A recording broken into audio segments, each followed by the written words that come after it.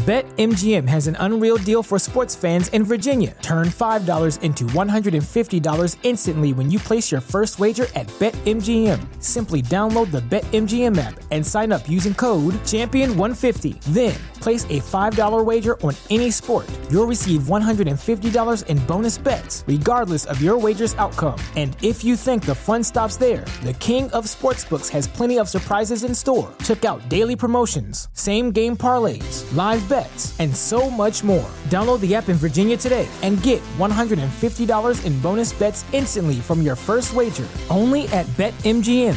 BetMGM and GameSense remind you to play responsibly. See BetMGM.com for terms. 21 plus only. Virginia only. New customer offer. Subject to eligibility requirements. Rewards are non-withdrawable bonus bets that expire in 7 days. Please gamble responsibly. Gambling problem? Call 1-800-GAMBLER. Promotional offer not available in Washington, D.C. Every year, one thing is always predictable. Postage costs go up. Stamps.com gives you crazy discounts for up to 89% off USPS and UPS services, so your business will barely notice the change. Stamps.com has been indispensable for over 1 million businesses just like yours. It's like your own personal post office. No lines, no traffic, no waiting. Sign up with promo code PROGRAM for a 4-week trial, plus free postage and a free digital scale. No long-term commitments or contracts. That's Stamps.com, code PROGRAM. The following is brought to you by the Social Suplex Podcast Network.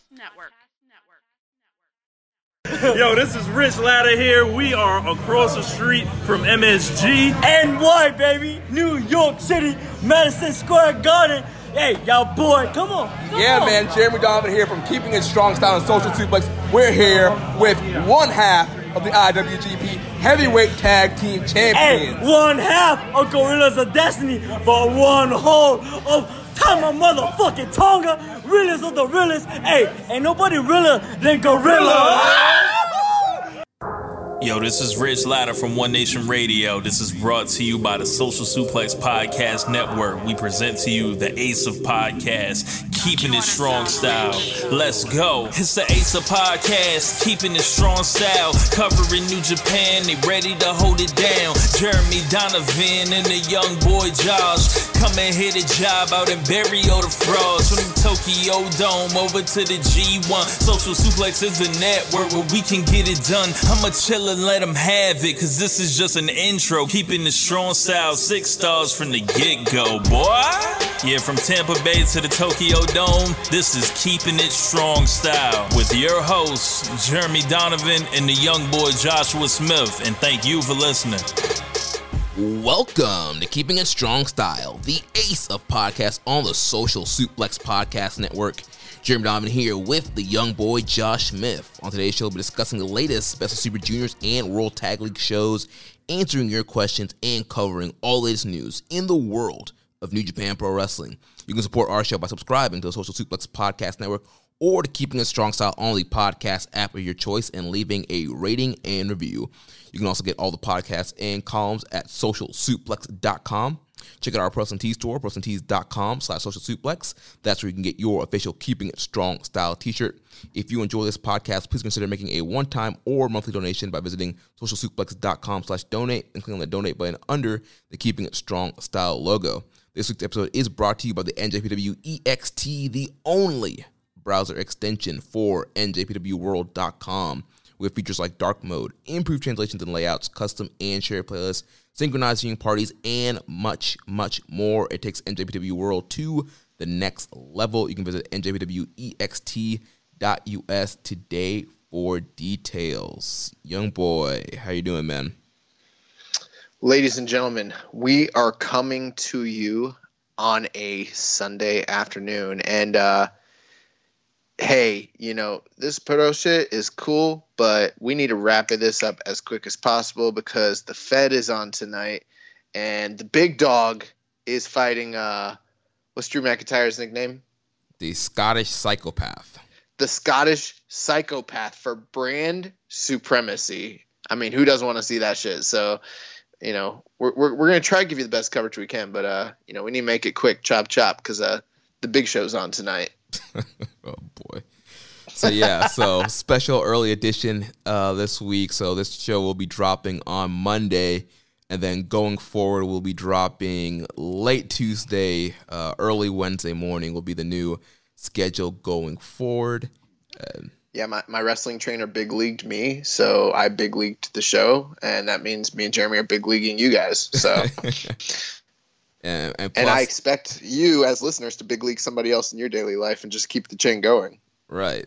And plus, it's Thanksgiving week. Thanksgiving coming up on Thursday for us here in the United States. So I know a lot of you guys will probably be taking time off or getting ready to visit family. So what better way than your travels to have a Keeping It Strong style early for you for your Thanksgiving preparations as you're in the kitchen, carving up the turkey. You have some Keeping It Strong style in the background. Yeah, absolutely. You and the family and the kids and the relatives, the neighbors, grandma, everybody, you guys sitting around the table, turning on Keeping It Strong style, listening to our sweet, soulful, voices as we break down all the latest in the World Tag League and the OK of the Super Juniors. It's going to be really good. Yes, make it a time-honored tradition. What should it be? Because this clearly is not the best of the Super Juniors. So the pretty good of the Super Juniors? The adequate of the Super Juniors? What is this? The really good of the Super Juniors? I don't know what to call it. Yeah. Passable. The passable of the Super Juniors. It's fine of the Super Juniors.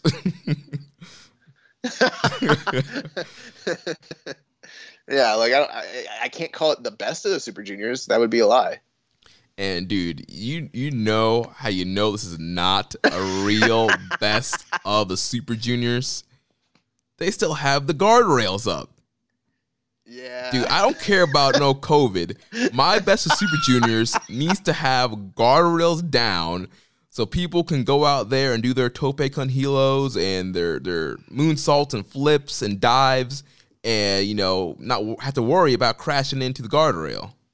You mean to tell me Fantasticamania is not going to have guardrails in January? Why not have a Fantasticamania? Wait, you mean to tell me that because of COVID, we're not even going to have a Fantasticamania? What kind of fucking world are we living in? Well, if we do, I hope that the luchador now known as COVID-19 will be on the tour. Have you seen that? I saw something in the group chat that you guys posted where someone hypothesized, is there someone cashing in on this? Is there, a luchador with that name? And then lo and behold, there absolutely was one. Yeah, there was some 6-man tag and COVID-19 was was featured on the card. What is 19 in Spanish? Is it 19, I think. COVID-19.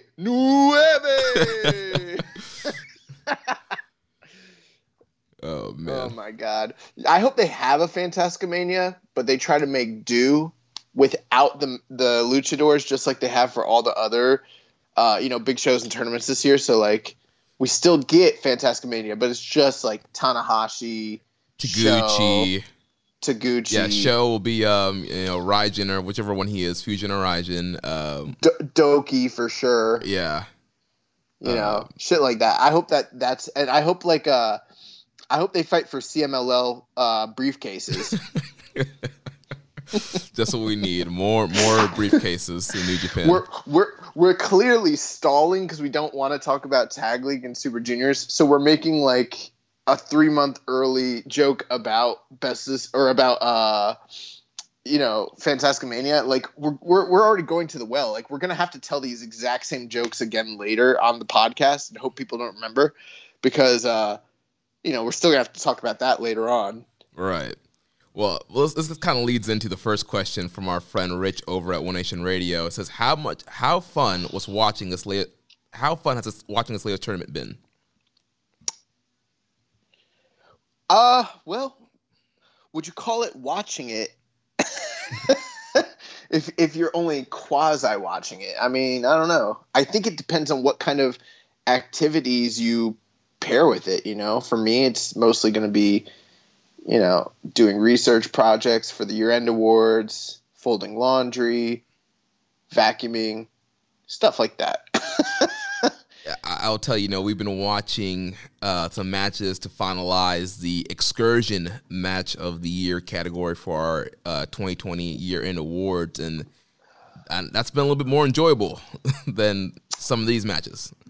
Oh, for sure. It's because I scoured the bowels of the excursion match of the year list, and I produced bangers. So they're absolutely going to be good matches when you watch them, whereas there's no guarantee with these Super Junior matches, especially when it comes to the tag league matches. But, the funny thing, we shouldn't bury it too much. It's not that I haven't seen anything bad. It's just mid.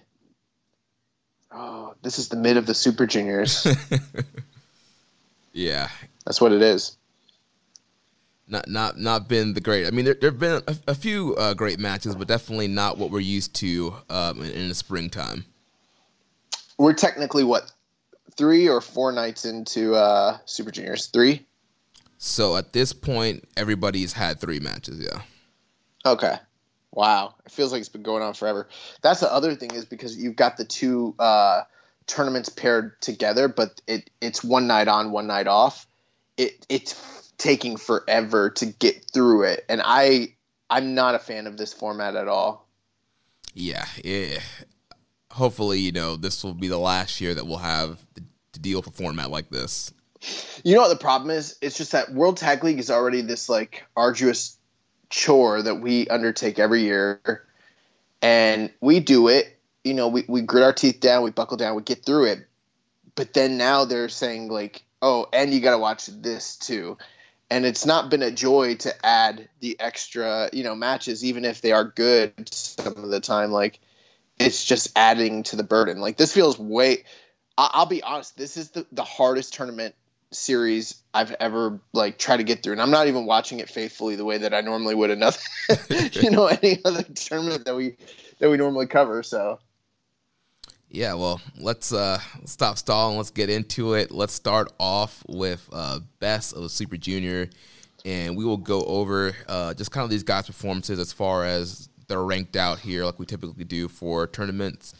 So let's start with somebody who's tied on top of the block here. El Desperado, he has 4 points, 2 wins, and 1 loss. On November 18th, Desperado defeated Hiromu Takahashi, and then on November 20th, he defeated Young Lion Yuya Uemura. So thoughts on Despi so far? Desperado is definitely having a really good tournament. Sitting 2-1. His 1 loss came to Taguchi. The win over Hiromu is huge, just given the fact of the matter that Hiromu is one of the biggest stars in the tournament. He did it through nefarious means. Obviously, he used the chair. We've alluded to the fact that these guys have, a sordid history, and it's a long and sordid history at that.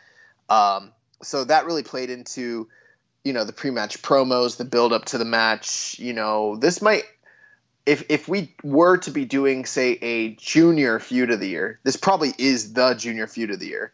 That's not really saying much, but I mean, it's the one feud that has had multiple meaningful tag matches as well as singles matches and build up. So, the fact that he got that's really, really big for him, just because there's so much anticipation for the match, and the fact that his team won all the junior tag matches against Hiromu leading into this.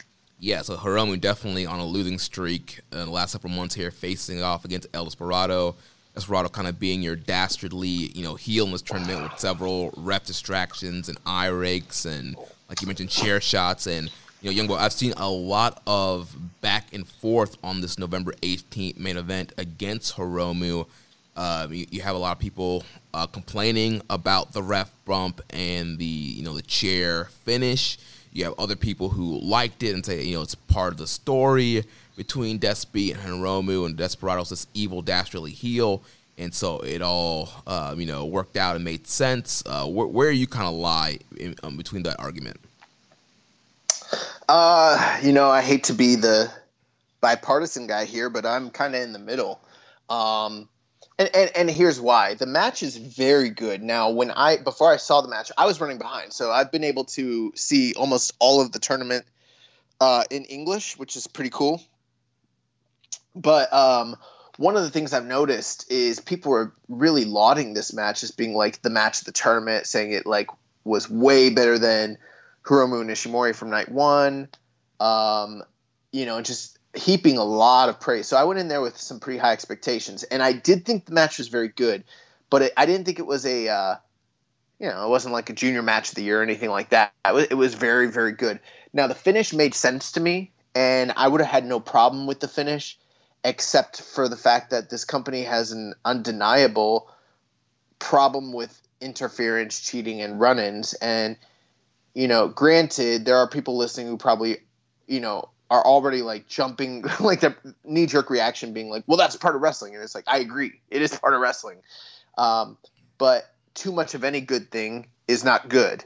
And there's too much cheating. There's too much shenanigans and interference. I mean, we saw all throughout the New Japan Cup. We've seen it on Strong. We saw it all throughout the IWGP title scene, the junior tag tournament that happened earlier this year. Everything. Like, it's just been non-stop. And so when you have a good match like this that has a good, ref bump finish in a vacuum, it works. So there's the part of me that's like willing to accept it in a vacuum. But I understand that there's also the visceral reaction where like they've overdone it in the context of the overall continuity of the company. And I could understand why people would be upset at that, because it's becoming a crutch that the booking team and Gato, they're just relying on it way too much. And you have a problem if your top baby faces can't ever be beat clean. Right, yeah. I was definitely frustrated by this finish. And I guess I get it. I know he's a heel. Like you mentioned, in a vacuum, it works for their rivalry, their story. It worked. But the fact that we've literally, like you mentioned, been seeing these ref bumps and cheating and literally all throughout the promotion, I was hoping that these tournaments would be, a little reprieve from that. At least the Best Super Juniors, because obviously Evil's still in the World Tag League, but at least Best Super Juniors would be a little bit of a break and just some more kind of clean action, that more traditional New Japan style. But now that's, even infiltrating down here into this tournament, into the junior division. And it's like, where can we just get a clean main event where two guys are just going at each other and we have a clean finish? I just think there's other creative ways for heels to cheat than to have to do a ref bump. There could have been another way for Despy to kind of pull the win out and kind of get the best of Hiromu without having to do the ref bump and without having to use the chair. Well, the other thing too, and I'm not advocating that, the refs kill themselves or anything like that. I know they're not one of the boys, but the ref bump was literally just like a corner squish. So it's like he gets squished in the corner and then he rolls to the outside and then he's down for a long time. Forever. And I'm not blaming Red Shoes, although maybe at a certain point as a talent, you might want to, like voice concern if something like isn't good for your character or good for the overall product or doesn't make sense. And I mean, at some point someone should say like, yo, Gato, this guy got squished and he's out there for like 5-6 minutes. I didn't time it, but that's what it feels like, an eternity. And then only happens to, jump back in when the Pinche Loco, or what is it? Actually, it's not the Pinche Loco. What's his that stretch muffler move called? I always forget the name of it. It's pretty much the Brock Lock, the stretch muffler. I forget what Desperado calls it. Anyways, he puts that shit on, and suddenly Red Shoes is recovered. It's like, it's just so convenient, and I know it's a trope in wrestling, and wrestling's full of tropes, but it's overdone. It's played out. That being said, I still thought the match was fantastic. Probably like 3 3/4. I'm not quite as high as everyone else. I don't know what you went on that. I went 4 stars flat. I would have gone higher if it wasn't for the finish. I could have gone 4. I see no problem with that. What were you on the Hiromu Ishimori match first night? I went 4 1/4 on that. Okay, yeah, and I was only 4 on that one. So, speaking of Despy, though, he's having a great tournament. Obviously, it's still early, but I mean, a win over Hiromu is huge. He beat Yuya Uemura. That's kind of a given. That match was good. I loved the roll-up victory that he beat him with. It's actually something I've been thinking about maybe trying to steal, because it's like such a slick counter. Yeah. Yeah, Despy, the one thing he's doing though is his promo work throughout the tournament. Like in the backstage, he made mention of the fact he was like, Hiromu's in like 7 of the main events, and you guys realize like he's not the IWGP Junior Champion. And then he like threw shade at the IWGP committee, and then he also threw shade at like Ishimori. He's like, I guess the reason Ishimori's not like booked on top is because he's not a good promo.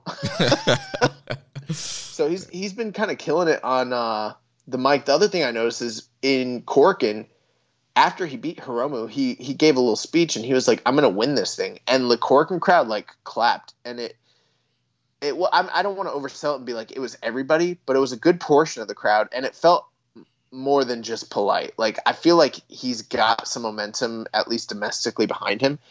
And we talked last year about how he was kind of out of the tournament due to that death match he had with Jun Kasai at the Produce Show where his jaw got broken, and we kind of thought that they had plans to sort of elevate him and really feature him a lot, and I think that's being proven here.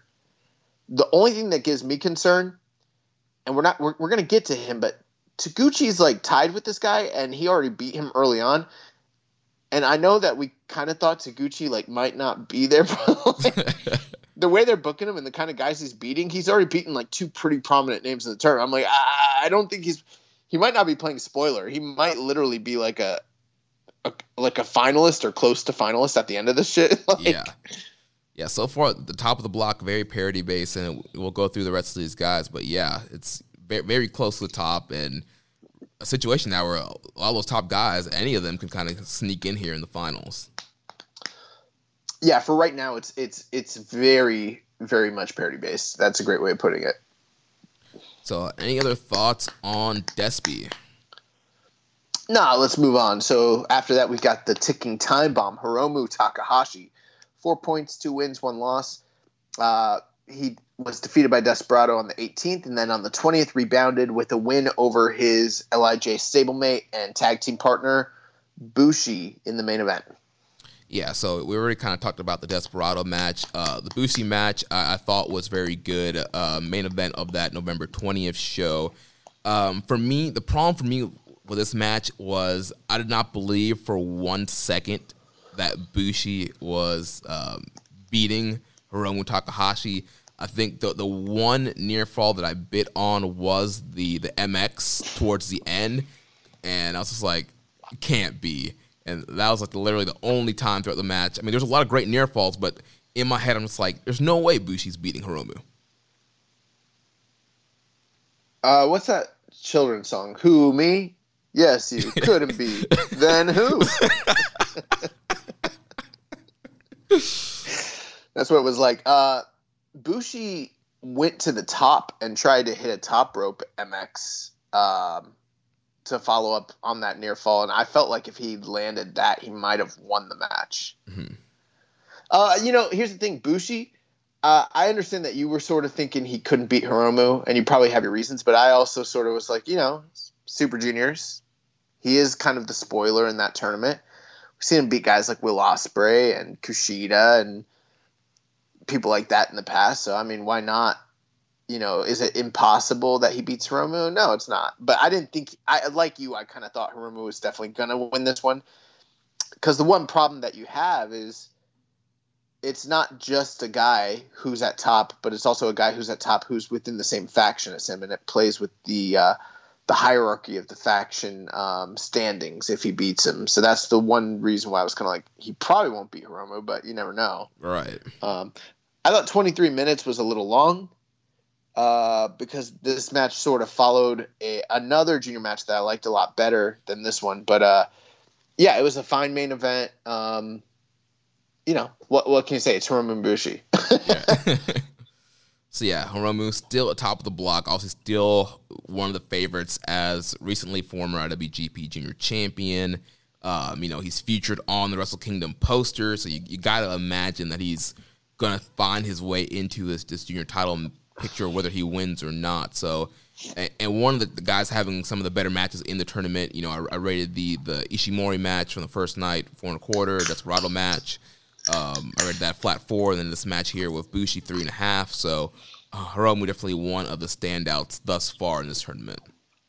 Yeah, absolutely. I mean, it's still early, but I think Hiromu's leading the pack in terms of overall performance and match quality.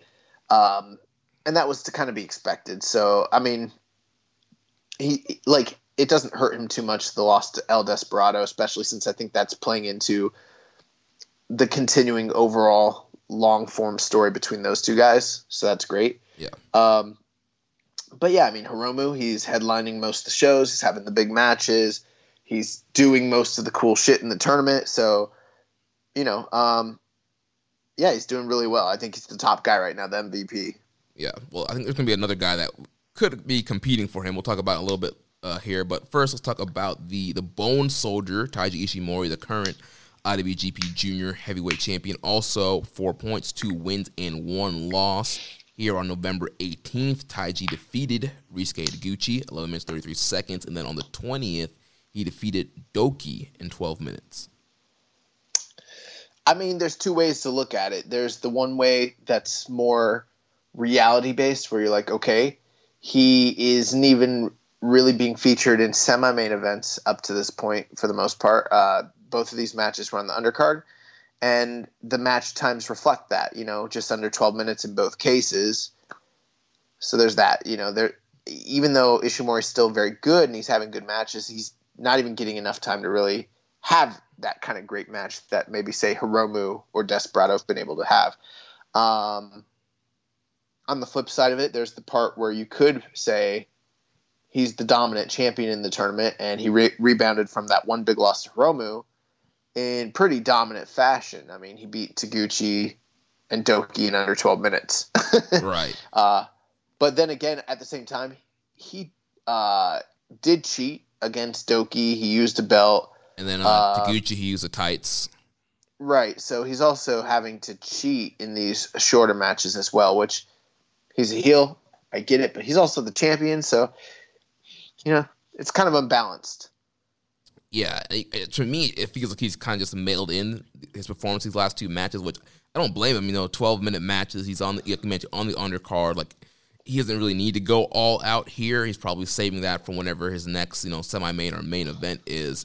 But yeah, just kind of fine performances here, like you mentioned. Having some cheating with the Doki match. Obviously, both guys are heels, so you had both guys trying to kind of out cheat each other there with the title in the pipe at the end there, and then rolling up to Taguchi, exposing Taguchi to Korakuen Hall here. So, yeah, so far, Taiji's been fine. Well, here's my question. Would you call it mailing it in if they only gave him 12 minutes? Okay, maybe mail it in's not the right phrase, but I feel like he's just, he's doing, what he needs to do for 12 minutes. Right. Yeah. He's having competent professional wrestling matches. Right. And, because there's a part of me, it's I guess he could try to go harder, but how much harder do you want him to go? It's still 12 minutes. Right. But yeah, it is interesting the way they're booking him. MJ Does PR asked this question. He said, whose title run has been worse, Naito or Ishimori? Follow-up, why hasn't Ishimori been given the opportunities to shine? Well, as far as whose title reign is worse, the hard thing for Ishimori is just how the schedule. He's had no title defenses. No, it's how the schedule laid out. He won the title at Jingu, and then it was G1. So there was nothing for him to do. And now we're Best Super Junior, so there was no chance for him to really have a defense. He's been gone, for the last couple of months because of G1. We haven't seen him. Hasn't been able to cut any promos or get into any feuds really. It's kind of hard to say that his title run has been bad when he hasn't really been able to do anything with it. It's not even really a fair question. It's not really a fair question at all. I get it. I mean, here's the thing. When it comes to Naito, are you counting both title runs as a congruent year-long thing, with that little break in the middle because it's part of the same narrative? Or are you just talking about since he won it back in August at Jingu Stadium or September? I don't even know what month it was. Maybe I'm right, maybe I'm wrong. I can't remember. But, Naito had one title defense against Evil just recently. And it also depends on how much of the G1 you actually count as being part of his quote-unquote title run, even though there's no actual title defenses. So I think if you want, let's say, just to compare apples to apples, you really couldn't compare the two until maybe at least the Super Juniors is over, because then at least you've got a G1 and a Super Juniors to kind of compare against. But like you said, I mean, Ishimori's kind of the victim of circumstances. Like, he won the junior title just before the G1, and that kind of put him out in the cold. Like, what do you do? Right. And I mean, how much could he shine? What opportunities could you give him when the G1's going on? Right. Not like he could fly to the U.S. and like be on Strong or something. Like, there's literally nothing he could do. Now, the one thing I will agree with is, why isn't he in more main events? And I think the real answer there is because they're trying to draw, and the only big name draw that they got on this tour is Ishimori. Right. Hiromu. I'm sorry, Hiromu Takahashi. Right. Yeah. Yeah, Hiromu's a big star. Clearly, you know, with the LIJ popularity, they're gonna want him in the main and semi-mains. People are gonna pay to see Hiromu, and that's just the deal is. He's a bigger star than Ishimori. Yeah, and Ishimori did talk, like, he cut a promo the last night, and he was like, you know, he hasn't fought Desperado yet. I think he's about to fight him. And he's like, you know, he brought up a point. He's like, basically saying, I'm not a good talker. He's like, well, I'll concede that point, but let me ask you this. Is Desperado fire on the mic? Is this man, he basically was like, is this man Dusty Rhodes or The Rock? Like, come on. He's like, this guy's got a big mouth. Also, when did Taiji Ishimori start going by the muscular Chihuahua? Is that his name? The brutal Chihuahua? I don't know. I missed out on that. Bro, they've been referring to him as that in all his promos, like him and his opponents. Yeah, I guess that's gone over my head. I haven't caught on to that. Bro, maybe it's our fault because we don't watch enough of these backstage promos. I think actually, because I watched one show in English, I think Gino or somebody might have said that. Now that I'm thinking about it. Yeah, he's the muscular Chihuahua. Oh my God, yeah. So I don't know if that's like helping or hurting calling him that as well. So yeah, not good. All right. So any other final thoughts on the Bone Soldier? No. Let's talk about Ryusuke Taguchi, the coach. 4 points, 2 wins, 1 loss. He was defeated by Ishimori in the 18th, and then he rebounded with a win on the 20th over Master Wato. Yeah, so Taguchi, kind of like typical Taguchi you see in the Best Super Juniors. Kind of a lot of comedy antics. When he needs to go, he goes. He kind of brings out that big match. Taguchi kind of talked a little bit about the Ishimori match. That's the match he lost where Ishimori used the tights, had that man exposed in Cork and Hall. And then we saw more of Taguchi's backside in this Master Wato match here. But he was able to get the win this time. Yeah, this is why New Japan gets the reputation as being such a horny wrestling company. I mean, a lot of ass play going on here. And every single promo that this guy's been cutting is like basically like double entendres about like his ass and him showing his ass and revealing his ass and splitting his ass and shoving stuff up it. Like it's all just really juvenile shit. So yeah. Taguchi is trying to be the 2020 ass man. He needs to call Jim Johnson and see if they can New Japan get the rights for that. I'm an ass man. Oh my God! He needs to change his gear up because right now he kind of has that Eddie Guerrero looking type of gear. He needs to switch it up. Oh, bro, he should start wearing the Billy Gunn biker shorts. Yeah, with the lips all over them. Yes, and just fucking turn and dye his hair blonde. Yes, bro. And, like, he could totally play Billy Gunn. I would prefer. I think that would be pretty great, actually. Not great, but like. At least I wouldn't have to explain. Like, can you imagine? Be like, why is the guy dressed up like Eddie Guerrero so fixated on his ass? I don't know, man. But then it's like someone watches it who's like an Attitude Era fan, like, why is the guy who's emulating the ass man so fixated on his ass? Oh, I get it. Oh, okay, I get it. You don't even have to explain it. It makes sense. Right, cosplay. Yeah, cosplay wrestler. Yeah. We had a question here from Highest. Oh, go ahead. We had a question here from Highest Fly Flow. Were you guys as horrified as Tenzan was at the sight of Taguchi's funky weapon? You know, there's been some weird stuff with Tenzan. Now that we're on the subject of Tenzan, remember the time when Sami Callihan kissed Tenzan and Tenzan was like, "Oh, it feels so good." Yeah. Yeah. And then like Kojima was jealous. He's like Kojima's jealous, and he's like, I'm happily married to my wife, but we don't kiss on the lips. It's not in our culture. So he's like, I'm not gonna lie, I really liked it. So I mean, I don't know. It makes me question how horrified he really was. Yeah, maybe might be a front. Maybe he's just trying to sell that way, and then he's actually happy inside. I mean, I don't know. I feel like I've seen Taguchi's ass a million times at this point, so it's like I wasn't really horrified. I wasn't really amused. I wasn't entertained. I was apathetic about it at this point. Yeah. It's like, oh, here we go. It's like when you go to Thanksgiving and you got that one like relative that's gonna say some shit that everyone kind of is like gonna fight over, and the drunk uncle. Yeah, the drunk uncle, the inappropriate aunt, whoever it might be, and you're just like, oh, here we go again. That's pretty much Taguchi. He's like, oh, he's showing his ass again. All right, cool. Making it really hard for me to explain to people why I like New Japan, but cool.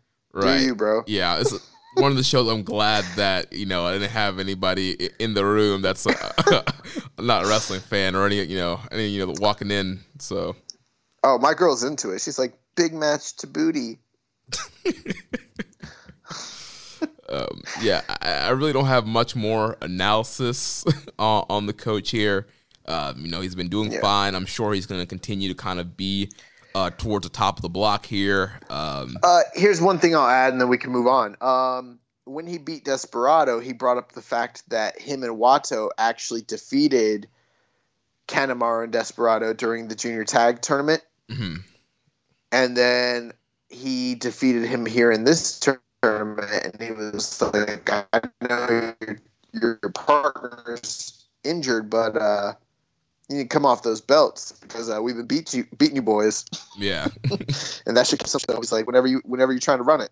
So there is maybe something down the line, possibly with maybe Wato and Taguchi, maybe Taguchi and maybe the mega coaches. I don't know. It's hard to ever know who he's really tag team partners with. Right. Maybe Fergal. I don't know. Well, let's move on to the next guy who's also 4 points with 2 wins and 1 loss, and that will be the Sniper of the Skies, Robbie Eagles. On the 18th, he was defeated by Master Wato, and then on the 20th, he defeated Sho. Yeah, the 18th match he lost to Wato was interesting. It kind of reminded me of like, I don't know, just like I've seen a lot of Robbie Eagles on like when he wrestles internationally or like in big name indies like PWG, and like you'll see him take the random loss because maybe he's he's the big name being brought in, but he's like the semi big name. Someone who can eat a loss, be fine from it, but maybe build some recognition for like one of their guys. And I've seen it happen in a lot of places, PWG and kind of all over. That's what this kind of felt like to me. It was like a good match.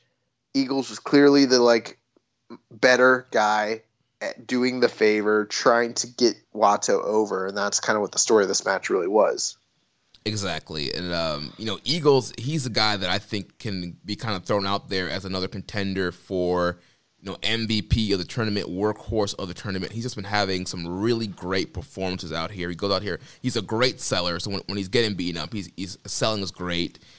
We talked about last week, his offense, everything based around the leg, let's have the Ron Miller special.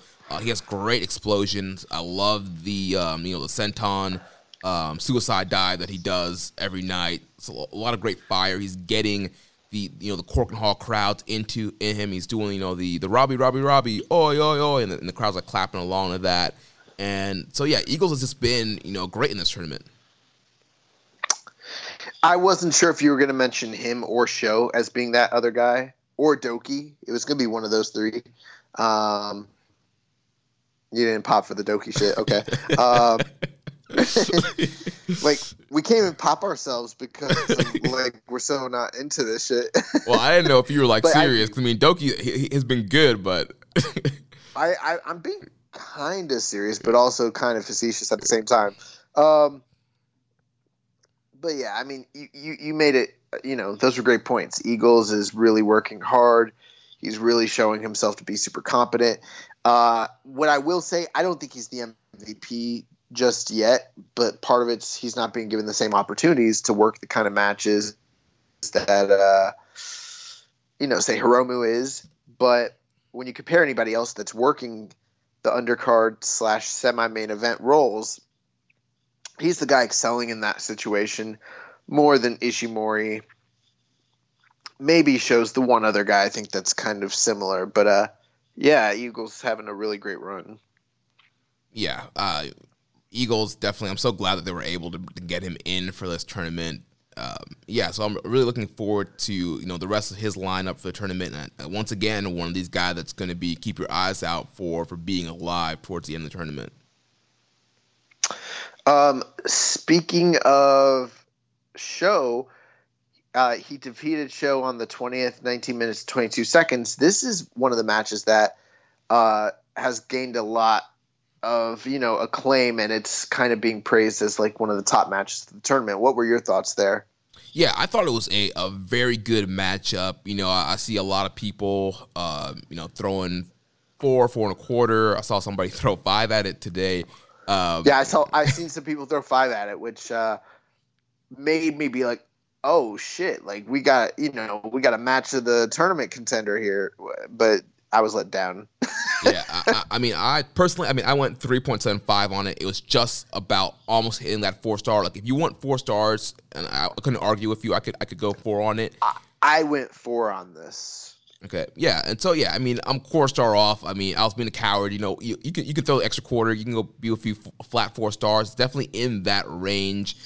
Both guys showing great fire. Also, Eagles working over the leg instead of the Ron Miller. Show was trying to work over the arm to set up his arm bar and have a better advantage to hit the shock arrow. And you have to the top up and coming guys in this junior division kind of clashing here. 2 popular guys as well. So yeah, it was a great matchup.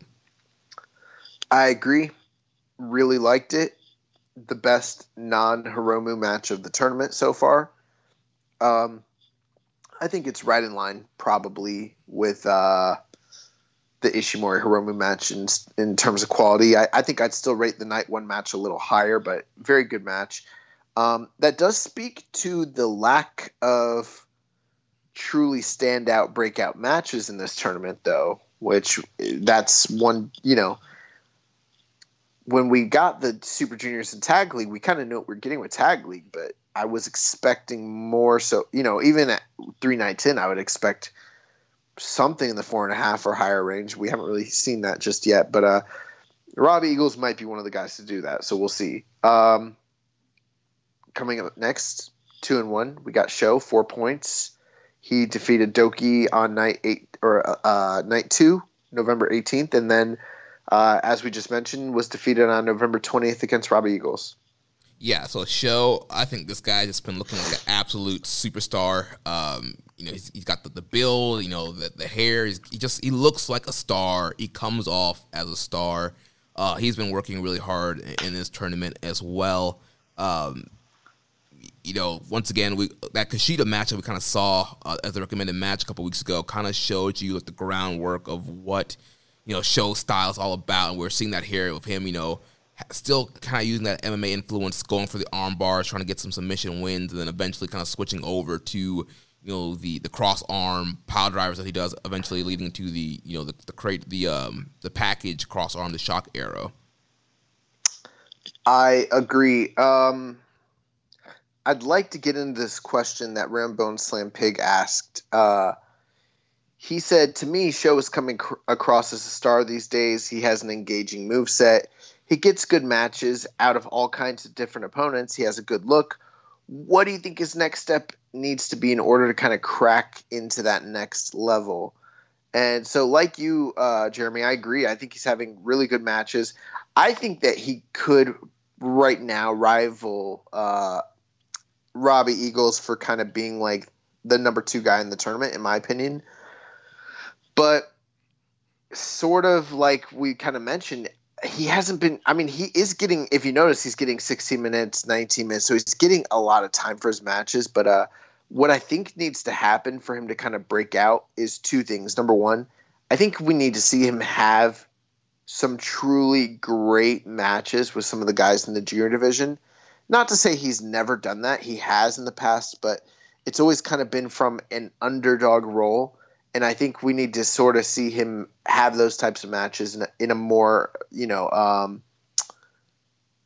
of equal footing sort of pairing. Mm-hmm. And then the other thing, too, is there is a problem in the junior division with lack of compelling heels. Even if they have a couple guys in this tournament that are good heels, they're not like star level guys. Ishimori is probably the top guy, and then I guess after that maybe SB. And so I would want to see him fight those guys, but even namely maybe and we're going to see it, but I kind of mean more like in a high stakes sort of thing, at the end of a Super Juniors when the title's on the line, situations like that. Maybe even ELP, because ELP is probably like the top heel realistically in the division. Right. Yeah, I think a match with ELP definitely would be something that could help elevate Show. I think he's just missing, like you mentioned, some kind of like kind of standout matches with guys within the division. Also, we've seen him have like bangers with guys like Shingo and some of the guys in the heavyweight division, but definitely we haven't really seen that within the junior division. I think part of it too is just the fact that he's just kind of been, he's kind of back and forth. Before Yo got injured, you have him in the junior tag stuff, and then he goes over singles for Super Juniors, and he's kind of been back and forth. But now we're getting him in as singles because Yo is hurt. So I think as we see more of him as a singles, he's gonna get that chance to crack and break through. Well, in the past, that hasn't been the worst thing in the world because the junior division, while it is important, it's not always the focal point. So the fact that he's always had a tag team to sort of bounce back onto has been beneficial up to a certain extent in the past, because then he had, like, once Super Juniors are over and he doesn't win it, he has more work, he has more compelling stories to tell, things to do. But we are starting to get to a point where I already think that Roppongi 3K is done. Right. Because of the length of time that Yo's going to be out. But even if it's not, I think now is the time to kind of capitalize on him, whether he wins the tournament or not. I think you need to push him in a major way, make him have at least enough points to let people kind of be clued in to know, like, okay, this is a guy we're really going with, and use him in a major way so that he and in all fairness, they have used him in a pretty compelling way when you consider what they did with, like, the J Cup and, his never title challenges and things like that. But I think that was just kind of a precursor to what's going to happen next.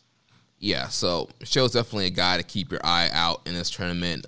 Still has some, great matches lined up left in this tournament. And definitely I think we could see that kind of breakout match later in this tournament, or some point later on this year, or going into the beginning of next year, I should say, because pretty much the end of the year it's going to be wrapped up with this tournament. Next up, we got Master Wato, 4 points, 2 wins, 1 loss. He was defeated by Robbie Eagles, he defeated Robbie Eagles on the 18th, and then on the 20th was upset against Ryusuke Taguchi. Yeah, so Master Wato. Here are my notes on Master Wato. Hold on, before you begin. This is the first guy that you haven't been able to just kind of off the cuff, even if you're using notes, which I don't know if you are or not, but the one thing I've noticed, you haven't started any of your statements by going, all right, guys, here are my notes. Like, that sounds pretty serious. Yeah. So. And then you agree and you say, yeah. it is pretty serious. So here's the deal with Watto. With Watto, I think he seems to be better when he sticks to the basics. Like his chain wrestling and his grappling is good. He looks like young lion Kawato from what I've seen thus far in this tournament. But then he seems to be botching more of the complicated moves and sequences. And especially in the Robbie Eagles match, there was just a lot of rough-looking spots. There was a spot where he almost like dropped Eagles on his head, and just from these even the Taguchi match, I seen him as like Taguchi was trying to pick the pace up. It kind of seemed like Watto couldn't keep up with Taguchi, which should be an issue there. So it's kind of like Taguchi's really great though. Yeah. But you would think at kind of where he's at right now that somebody like Watto would be able to kind of keep up with the pace with him. And it's something like you mentioned last week is like this guy, he was a solid young lion, goes to Mexico, tries to learn all this fancy stuff, and now, it's not working out for him. And I don't know if it's one of those things where it's like they need to kind of just like change up the game plan and maybe send him somewhere. Obviously, okay, well, with COVID, you really can't send him somewhere else, but I don't know. I think there needs to be a shift where he's focusing maybe more on grappling and change his style up and maybe not try to be as flashy. I don't know. Well, you bring up an interesting point. I've kind of noticed the same thing. I couldn't articulate exactly what I was feeling about it, but like I've seen him do some things where I'm like, wow. I'll see him do like a dive roll or some of these grappling sequences, some of his like movements, and he's just very high level, just like you would kind of expect from a Inoki dojo trainee. And I'm like, man, he's really good.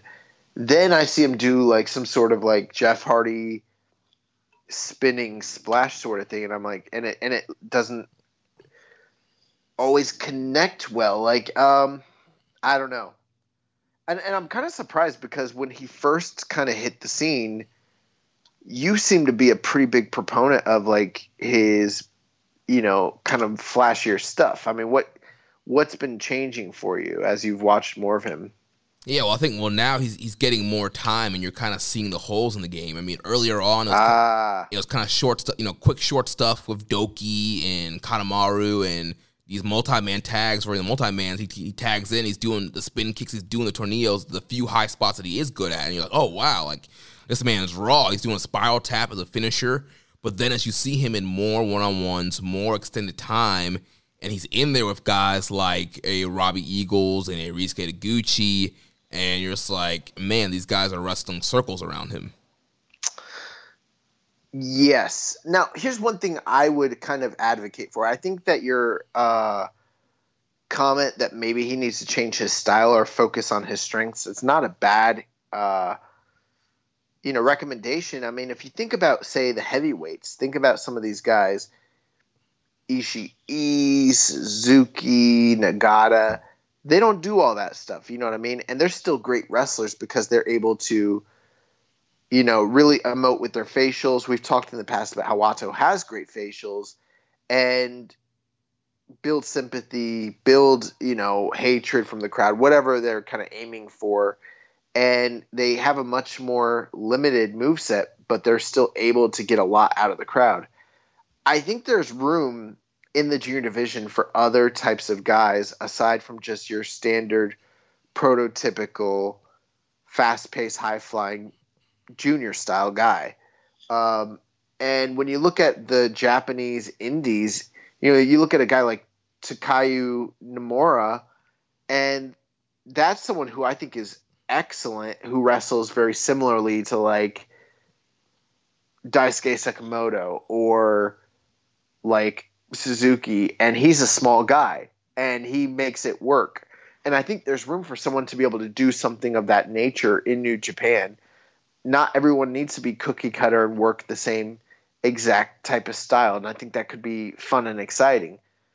Instead, we have Wato, and he's kind of struggling with these other aspects of his game, and it's like, I don't know.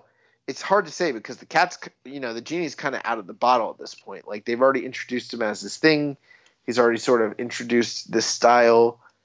It would almost have to be a total reinvention, or maybe they could start to do it slowly and have him sort of pull back. I do like the story that they're trying to tell, though, with him incorporating the finishers of Tenzan as part of his game. Right, and maybe that's the angle there. You kind of have Tenzan kind of mentor him and get him into this role where now he's doing more of the TTT, and maybe he starts doing Mongolian chops and starts doing more Tenzan-based offense and change the style up that way. That could be the case. I mean, Tenzan still did high-flying shit, though. He did a diving headbutt. He did a moonsault and planchas and stuff like that. So, I mean, I don't know if that would be entirely I think he's just kind of adopting maybe not even the signature moves. I think it's just the finishers, honestly. Yeah. But, I mean, that's pretty much all I've got there. I was surprised Taguchi beat Wato, and when we were talking about Taguchi, I didn't get to voice this. I know I said it earlier in the show. I'm kind of concerned Taguchi might be in the finals. Yeah, I mean, obviously right now he's tied up there with these guys, but yeah, he could be one of these guys that kind of sneaks in based off of tiebreakers. In the show where the old adage where don't count out Taguchi. Say that again. Where I've kind of abandoned the old adage don't count out Taguchi in the Super Juniors. Mm-hmm. Even last year, I'm like, he's going to be in the and then he was against Ospreay. So this is the first year where I've sort of gone away from that, and I've been like, this man's not going to do as good as he normally does. But now I'm kind of feeling like, I don't know. They had him beat Despy. They had him beat Wato. Those are two big name guys in a 10-man block. I don't know. Yeah. Those didn't feel like spoiler wins. Yeah, not at all. Yeah, so clearly, yeah, that old adage you mentioned of never count out Taguchi in the best Super Juniors. It seems like that's still true. That's crazy. Well, let's talk about Bushi real quick. Yeah, so Bushi, 2 points, 1 win, 2 losses. He defeated Yu Yamura on the 18th, 9 minutes 57 seconds, and then on the 20th, like we mentioned, he lost to his tag partner Hiromu Takahashi, 23 minutes and 42 seconds. Bushi, he's been fine. I don't have a ton of analysis on him. He did kind of debut a new version of the code breaker on Yumura. It was kind of like a fireman carry spin out into the code breaker. I thought that looked pretty cool, but it's kind of what we say about Bushi every year. Great entrance attire, all the drip before the bell rings. Then the bell rings and he's just kind of fine. He's just adequate in good hand. Yeah. Bushi's mid as fuck. Yeah, I mean, he beat Yumura. He lost to Takahashi. Good match. He'll probably pick up some big wins. I expect Bushi to kind of facilitate a little bit of that spoiler role that Kanemaru was going to fill in the tournament, but that's about all I have for him. I mean, one thing I will give him credit for, the Hiromu match, very good, 3 3/4, very good match. It'll probably be the best match he has in the tournament. Yeah. So then I think we can move on to the guy that's tied for last place in the block here, and that is Doki, 0 points, 0 wins, and 3 losses. On the 18th, like we mentioned, he was defeated by Sho, 16 minutes and 26 seconds, and then on the 20th, like we mentioned, he was defeated by the Bone Soldier Taiji Ishimori in 12 minutes. Doki, I thought like we've been saying, I think he just continues to look, really good here. We're starting to see him incorporate a little bit more kind of character nuance here with the whole stuff with the pipe when he goes to the outside and does, the neck breaker with the pipe on the outside. And we're just really seeing him kind of come into his own here. And, the moonlight, I think it's called, or the daybreak DDT, and just some signature spots that he is incorporating in. I think he's been looking real good. He should call that move day and night like Kid Cudi. I don't know, man. Here's the interesting thing. If we were talking about tiers, okay, and at the top tier you've got like your Ishimori, Hiromu, and Despy, I'm going to go with Hiromu as like my MVP. And then if your next tier is like guys in the middle of the card, I'm probably going to go with Eagles as my MVP so far. And then if you're going with guys who are at the bottom tier, your Bushi, Doki, and Yumura, I think I'm going with Doki right now. Yeah. So, I mean, he's got new gear. He's looking pretty good. He's having good matches. He's making his opponents look strong, but they're also making him look good, which tells you a lot. I mean, it's not just that he's losing, but he's losing in style, Yeah. All the guys he's losing to show Ishimori. Who did he fight in the first night? Yumura. Or no, not Yumura, because that would have been a win. Who did he fight in the first night? Robbie Eagles. He got a good amount of time against each and every single one of them, and they all gave him a lot of offense. So, yeah, it's interesting. It's not just a geek who happens to be in the tournament. I mean, I know he's the replacement for Ryu Lee, and that's unfortunate, but they're still giving him a lot. And, I mean, was last year's first Super Juniors? Yeah, because he came in when, there was, I think he was Desperado's replacement last year. That's right. So, I mean, here we are a year and a half later almost, and the guy wasn't even supposed to be here. He wasn't even supposed to be in this tournament either, and he found a way to get in, and he's been surprisingly, passable and impressive. We've got some questions. The most questions about any competitor in the tournament. S.A. Homez asked us, he said, I know that along with Yumura, Doki is in the Super Juniors as a job guy, but after his recent showing in the six-man title match, do you think that it's fair, and do you think that they should feed him a couple of surprise wins and build him up a little bit? Yeah, I mean, he's a guy that, it's kind of turned into a more of a long-term thing with him. It's not like he's just a replacement or a short-term kind of guy. He's been on these tours. He's kind of involved in Suzuki-gun. And so I definitely think it's to a point now where he shouldn't just be the complete pin eater. I'd like to see him get some wins here. And in this tournament, I definitely think we're going to see some kind of surprise upsets. At least one, maybe two. But I think he's going to pull out some surprises here later in this tournament. I know people don't like to talk about the open door, but, I mean, there's a direct parallel here. I mean, Doki against Yumura is pretty much going to be New Japan's version of Brandon Cutler and Peter Avalon.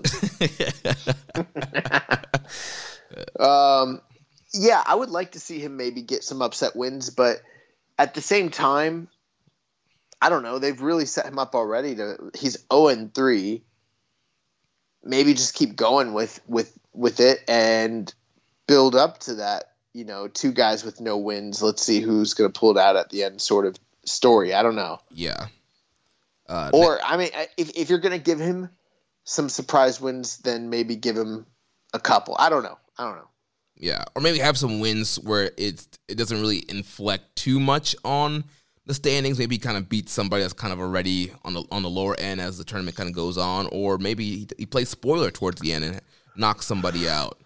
Well, I remember growing up watching and I don't know. I'm not big on the NFL like everybody else is, but I remember when the Patriots were undefeated and they're going up against the Miami Dolphins, who were like maybe winless in the season, or they had like one win and all losses, and it was just before the playoffs, and the Dolphins whipped that ass. And it was like, oh damn, like they were about to go undefeated, and they literally lost like a gimme game to the Dolphins, and that's probably like 03, 04. I don't know. I was still in high school, so maybe they could do some shit like that. I don't know.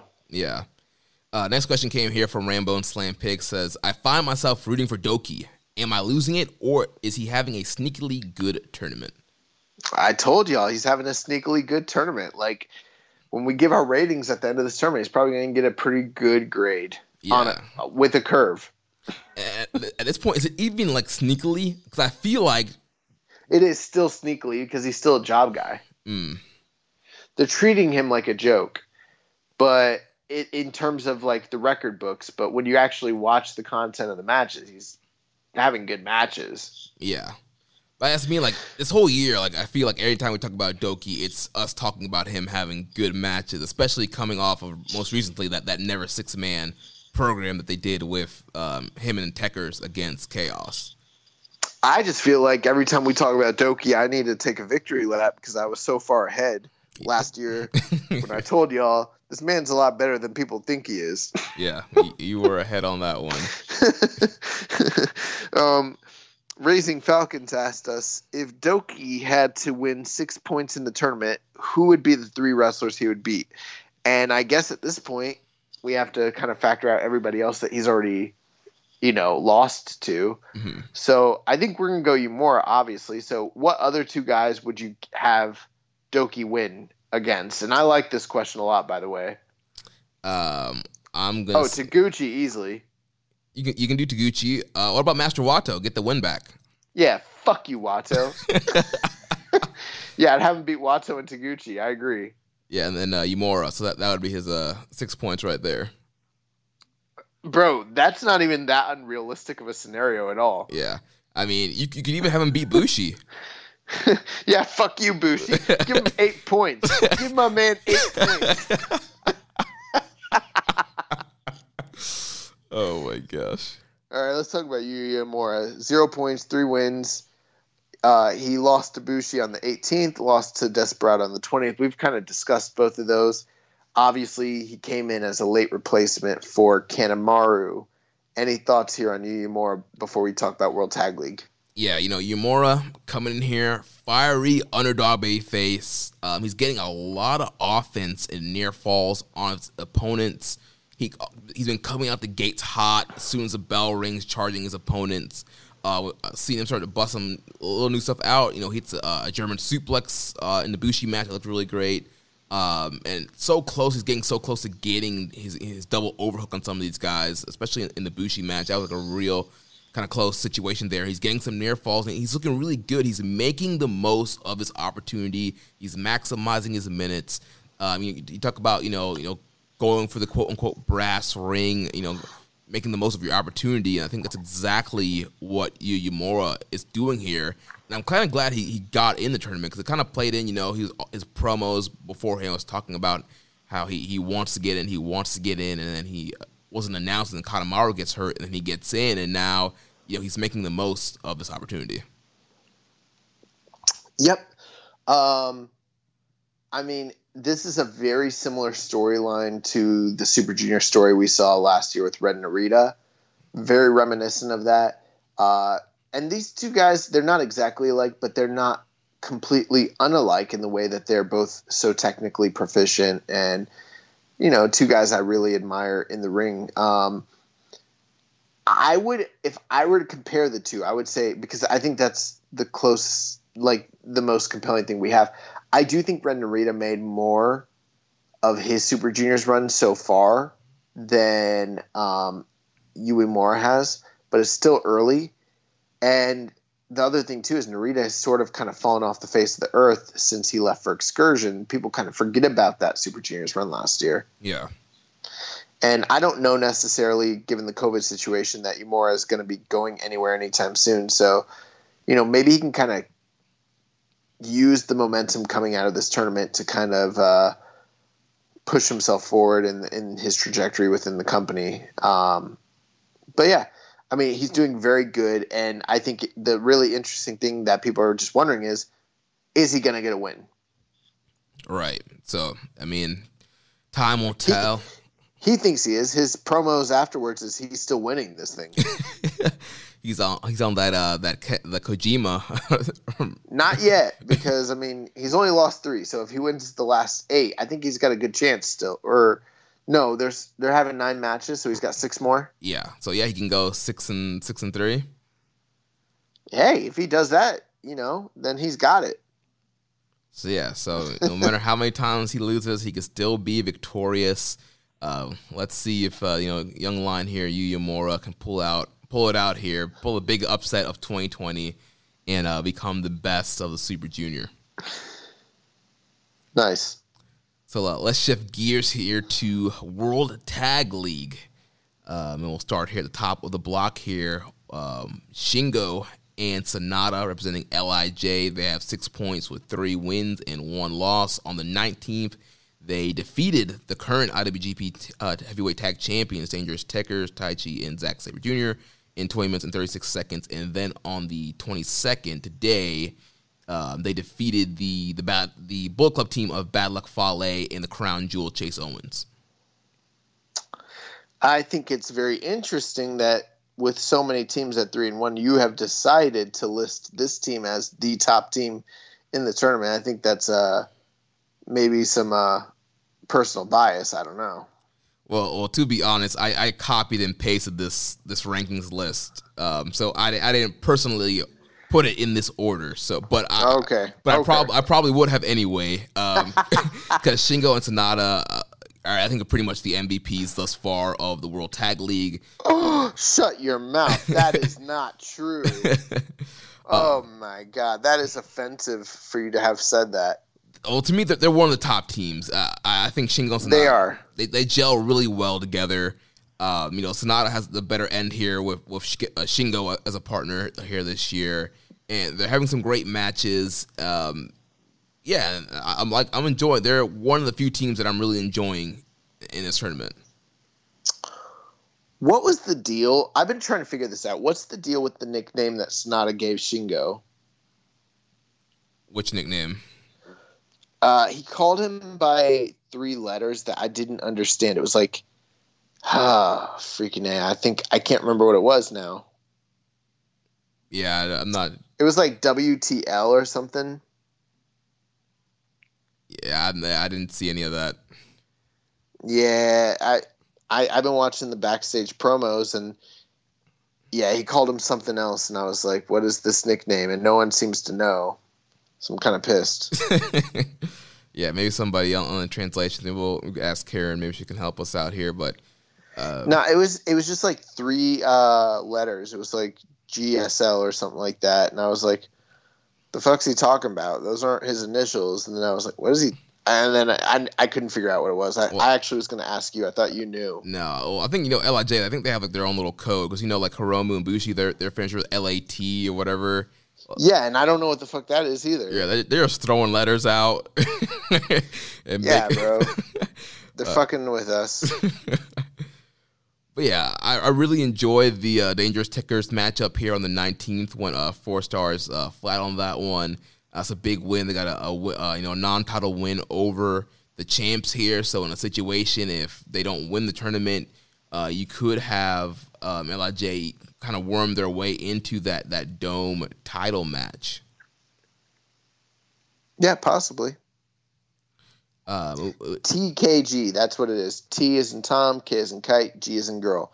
TKG. What the fuck does that mean? I think that'd probably be short for Takagi. That's TK. That's kind of like the order of what Takagi would be in. That's weird then. That's like his little pet nickname for him. For Takagi, yeah, you take the vowels out. You take the A, both A's and the I out. Yeah, you get TKG. All right. Well, yeah, he cut this promo and said this TKG is his favorite, tag team partner he's ever had in his, life. Throwing shade at Evil. Yeah. We did have some questions here about this team up here. So first from Reddit user Just a Little Bear 01. Says, tinfoil hat time. Do you guys suppose it's possible that Sonata may be leaving New Japan soon, and that's why he has absolutely zero direction, even though he was the runner-up in the G1, and they always seem to have something big going on with whomever has that position? I mean, that's something I've kind of speculated about in the past, but I mean, I don't know that to be the case. I kind of think, listen, 2020 has been a weird year for everybody. New Japan has done some really good things with their booking to save things, but they've also done some really weird, questionable things. And I mean, across the board, there's been a lot of just fucking weird things, and Sonata's booking has been one of those things. And you know what? Sonata's performances as a performer have also added to that as being one of those things. So, I mean, yeah, I think it's a combination of the two. Like, the man's not really wrestling like he wants to be the best, and they're not booking him like he's the best. So I don't know.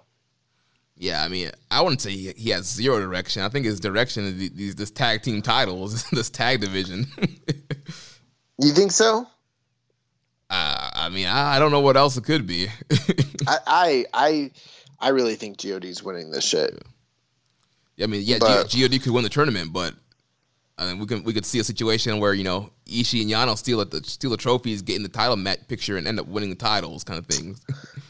That's true. I mean, yeah, they beat the Dangerous Tekkers. One thing too we need to mention is I don't know if you mentioned this, but like that match with the Dangerous Tekkers, probably the best tag team match of the tournament so far, and probably your leading candidate for the 2021 tag team match of the year.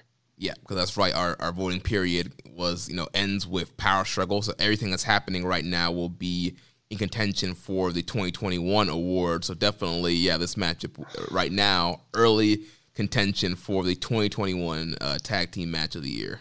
There's probably some people listening being like, tag team match of the year? What are you talking about? Well, get ready. There's going to be a tag team match of the year. I forgot. Yeah, spoiler alert. That is one of the new categories for the 2020 Keeping a Strong Style Year in Awards. So get ready for that, ladies and gentlemen.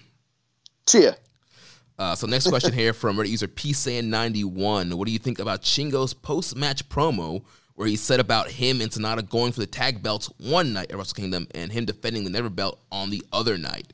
Who at this point do you think is a potential opponent for Shingo for the Never title? I think that that's definitely a possibility since we saw the same situation play out last year with Finjuice. So I don't think that's outside of the realm of possibility at all. And I'm still holding out hope for a Tanahashi Shingo title match because that just sounds so fucking cool to me. Yeah, with nothing really clear on the horizon for Tanahashi. That's something I would love to see as well. Tanahashi and Shingo.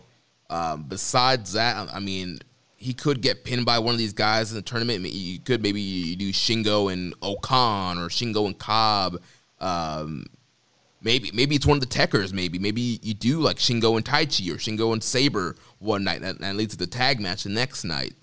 I mean, there's Ishii in here that he's tangled up with. I mean, Goto. There's several guys in this tournament that could potentially spark something and lead to that Never challenge. Yeah. So, any other thoughts here on the team of Shingo and Sonata? Nope. I mean, I think ultimately, when you look at the teams that are at the top, they got to be one of the favorites just based on the fact that they're both such prominent fan favorites, and it seems very precarious that they would, team them up. And they're having some of the better matches at the tournament. They seem to be pretty motivated. So, I mean, could they win it? Absolutely. I don't think that's outside the realm of possibility at all. I did have a question here from Rambo and Slam Pig. Should have asked this one earlier, but it says, is it just me or has the World Tag League actually been better than expected? I have found myself enjoying the shows a fair amount. Tekkers, Empire, and the LIJ team are always fun to watch. For me, no. Just because the shows are always generally, for the most part, pretty good, and that seems to still be the case here.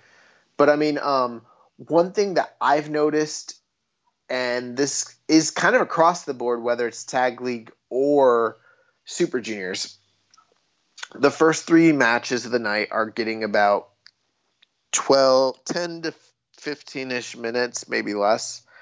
And then the last two, the semi-main event and the main event, are getting most of the time, which is probably people listening and hearing that and being like, well, aren't most shows like that? And it's like, to a certain extent, yes. But normally when you watch Tag League, it's not uncommon to see a banger on the undercard, maybe second from the top, or maybe they have a really good opener. We're just not getting that. Everything just feels very by the numbers, very cookie cutter. The early opening guys are going out and doing their competent match, and then the guys at the top are going out and trying to have an epic 20-minute, main event or semi-main event, and sometimes it lands, sometimes it doesn't. But this just doesn't feel to me surprisingly good the way that maybe like last year's tournament felt surprisingly good. Yeah. You'd see stuff on paper that you'd be like, that doesn't look like it's going to deliver. And then it did. And you'd be like, oh shit, Yeah. Yeah, absolutely agree with you there. So let's move on to the next team here. Also with 6 points, 3-1, the Gorillas of Destiny, Handsome Tama Tonga, and the Silverback Tangaloa. They defeated their Bull Club brethren here, Evil and Yujiro, on the 19th, 8 minutes and 36 seconds. And then on the 22nd, they defeated the Dangerous Techers, the current IWGP Tag Team Champions. Yeah. Very interesting. I think they've got... Did I not watch them beat Evil and Yujiro? Yeah, that was the 19th. Oh, I don't know. I'm like all over the place here. Okay. That's right. Okay. You know what I was thinking happened on the 19th? I was thinking they fought Fale and what's his face? Oh, Fale and Chase. Yeah, that was earlier. That was their first matchup, or one of their first matchups.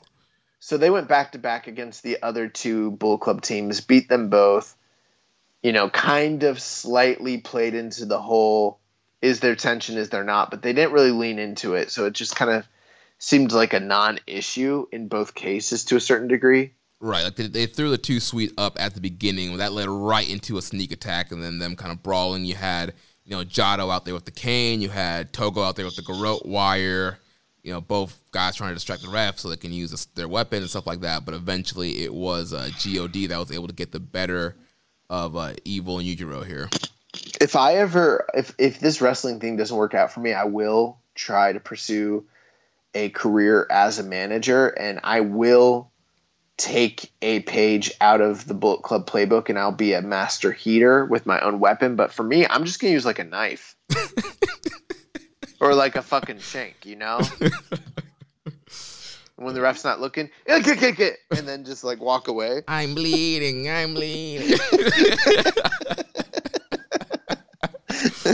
Oh man. But yeah, GOD has been GOD. They're coming out here. They're having the same kind of matches they normally do. I thought the Dangerous Techers match was very good, a higher end GOD match, but it was good. It wasn't. Nothing's been bad. They've been fine.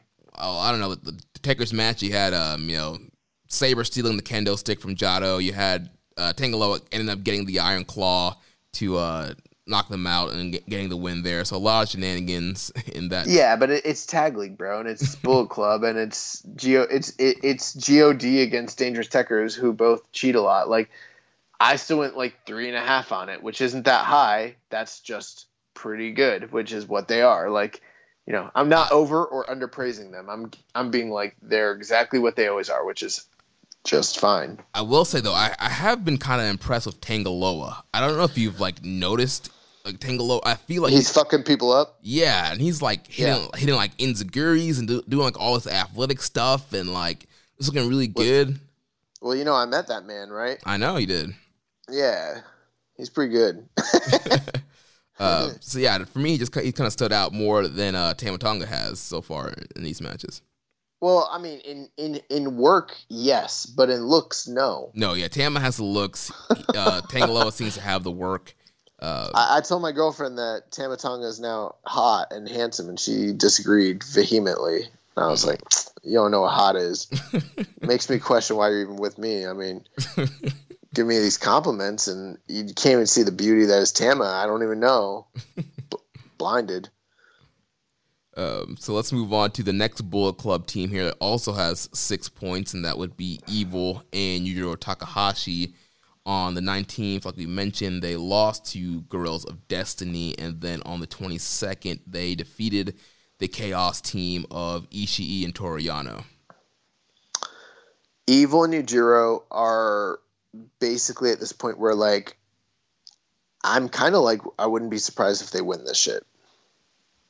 Yeah, I mean, at this point they could, and I'm glad we spent this whole year pushing Evil so he can end up right where he always is in the IWGP Tag Title match at the Dome.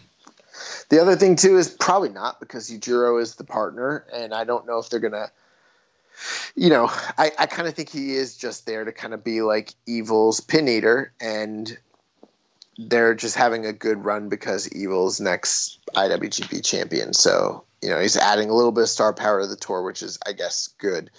But their matches, I haven't been envious to watch at all, because it's two of my least favorite performers of the entire year teaming up and going out there. The funny thing is they're actually having better tag matches than any of the singles matches I saw them have all year, but I'm still just not that into it, plus all the cheating. So right, pretty much the same finish we're getting in all the matches they win, some kind of distraction into the low blows and same old. So yep.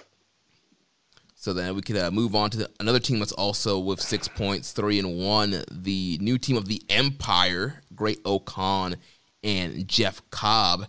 On the 19th, they defeated the Bullet Club team of Bad Luck Fale and Chase Owen, 6 minutes and 47 seconds. And then on the 22nd, they defeated Finjuice, David Finlay and Juice Robinson, 15 minutes and 15 seconds. So that 22nd win there, kind of a big win over last year's World Tag League champions. Yeah, that's an important win for them. Have you been following what's been going on with the backstage with these guys? So I haven't seen the backstage, but I've seen kind of screenshots that I know Cobb has been mentioning, like there's going to be a new member that they're bringing into the Empire or something like that. No, that's just kind of speculation. That isn't really at all. So here's what's been going on. The first night during the post-match, they tried to interview Cobb, and Cobb didn't say anything. He literally just stood there, and it kind of reminded me of do you remember when Shelton Benjamin was doing those weird promos? Yeah, where he's just staring and looking around kind of thing. Yeah, I think he was supposed to sort of be ominous or menacing in this case, but Cobb just kind of came off looking confused, so nothing happened. Then the next night, he comes out and he just stands there again. And then, for a more time than is necessary. It was way too long.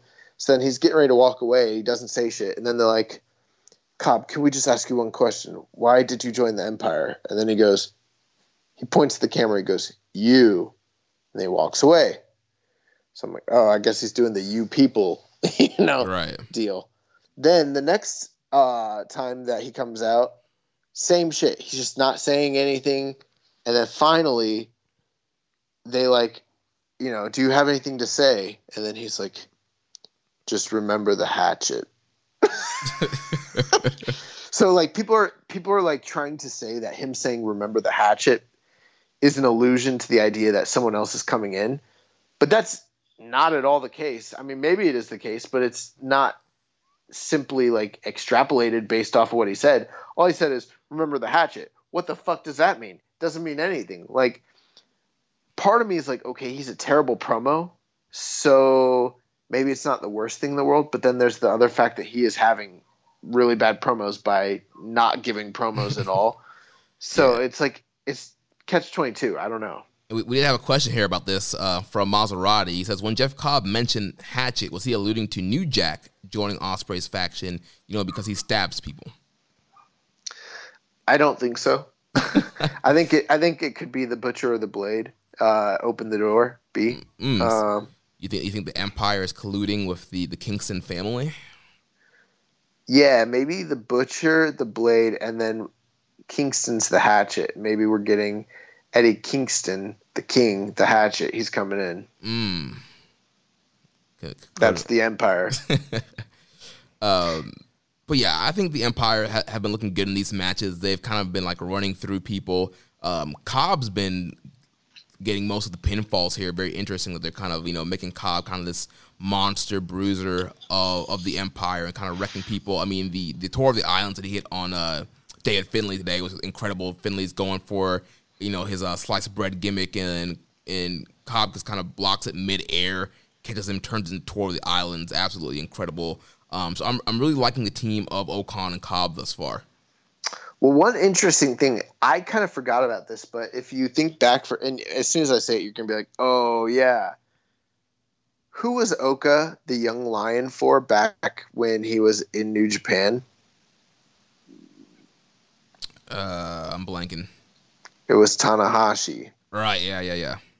So that first night attack against Tanahashi, I saw a promo where Tsuji brought it up, and he was like, before you left, you were Tanahashi's right hand. Basically, you were his young boy. Now I'm his young boy.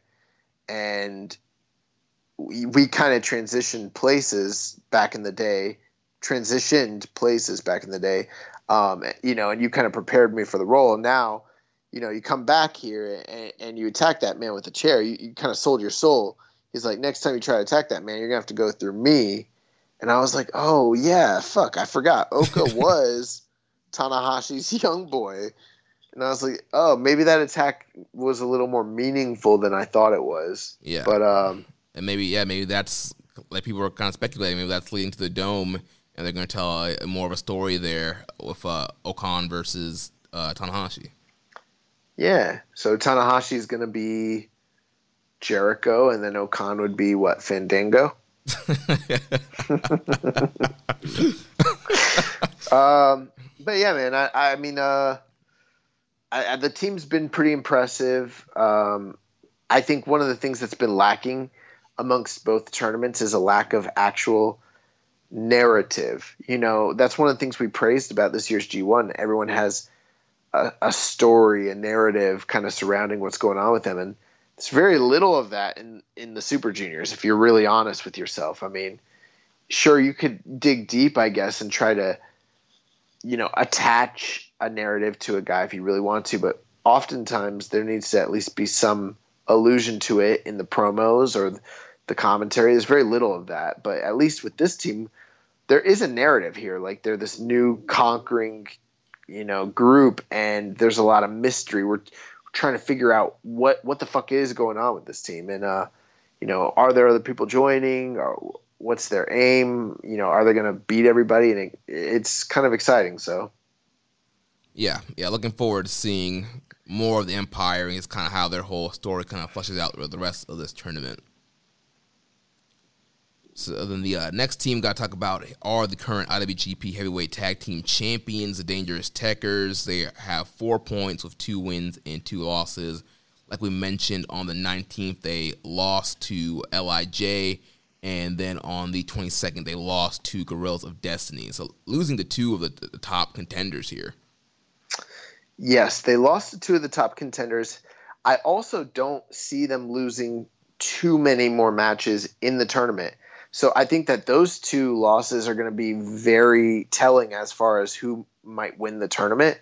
Those are going to be pretty important for sure. It's not the dead giveaway, but it's obviously it's a big deal. So for me, Tekkers are far and away the MVPs of the tournament. I don't think that's disputable personally. I mean, that is undisputed.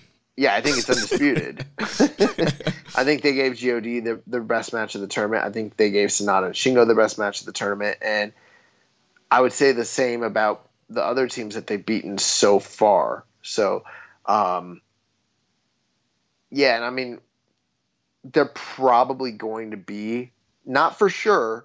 There's another team that we'll talk about when we get to award season, but I'm pretty sure they are my tag team of the year for 2020, and they're getting off on the right foot for 2021 as well. Yeah, Taichi and Sabre, they've just gelled well together. They're one of these teams where you hear those 2 guys, and on paper you're like, I don't know how this is going to work, but it's been working perfectly. They've become a great tag team. Just like you, I'm voting them, first place in the 2020 awards, a tag team of the year. These guys have just been killing it this year, and they've been doing it, like you mentioned, once again here in this tournament. been looking great, and I'm expecting them to kind of continue to have, good matches, good to great matches in the remainder of this tournament. Who do we have after that? So after the Dangerous Techers, we have Finjuice, Juice Robinson, Dave Finley, last year's World Tag League champions. On the 19th, Finjuice, they defeated Hanares, 11 minutes and 18 seconds. And then on the 22nd, they lost to the Empire of Great Okan and Jeff Cobb. So Finjuice, I think these guys have been looking really good in this tournament as well. These guys, they really haven't been able to work together since before the pandemic because Juice was out with that injury. And Finley's been kind of getting a little bit of a singles kind of run on Strong since Juice really hasn't been able to be there. So these guys is kind of getting back to action here. I thought they've been looking really good here. The Hanar Ace match was a pretty good match, and so was the Empire match. It's another team that they've been having really good outings. They had last week we talked about that good outing they had with God in a rematch from the Dome. So Finjuice has been a really solid team here. David Finley, we've kind of already seen, has been in a really good shape compared to like previous years, and I think he's improved a lot, and I think he's been looking really good here. Yeah, the thing with Finjuice is like, okay, you hauled them all the way to Japan for this tournament. Granted, I mean, that was sort of a given. They are the ex-IWGP champions, with even though it might not seem like it, within the same calendar year, and they're the returning World Tag League champions. So it's like you kind of have to have them.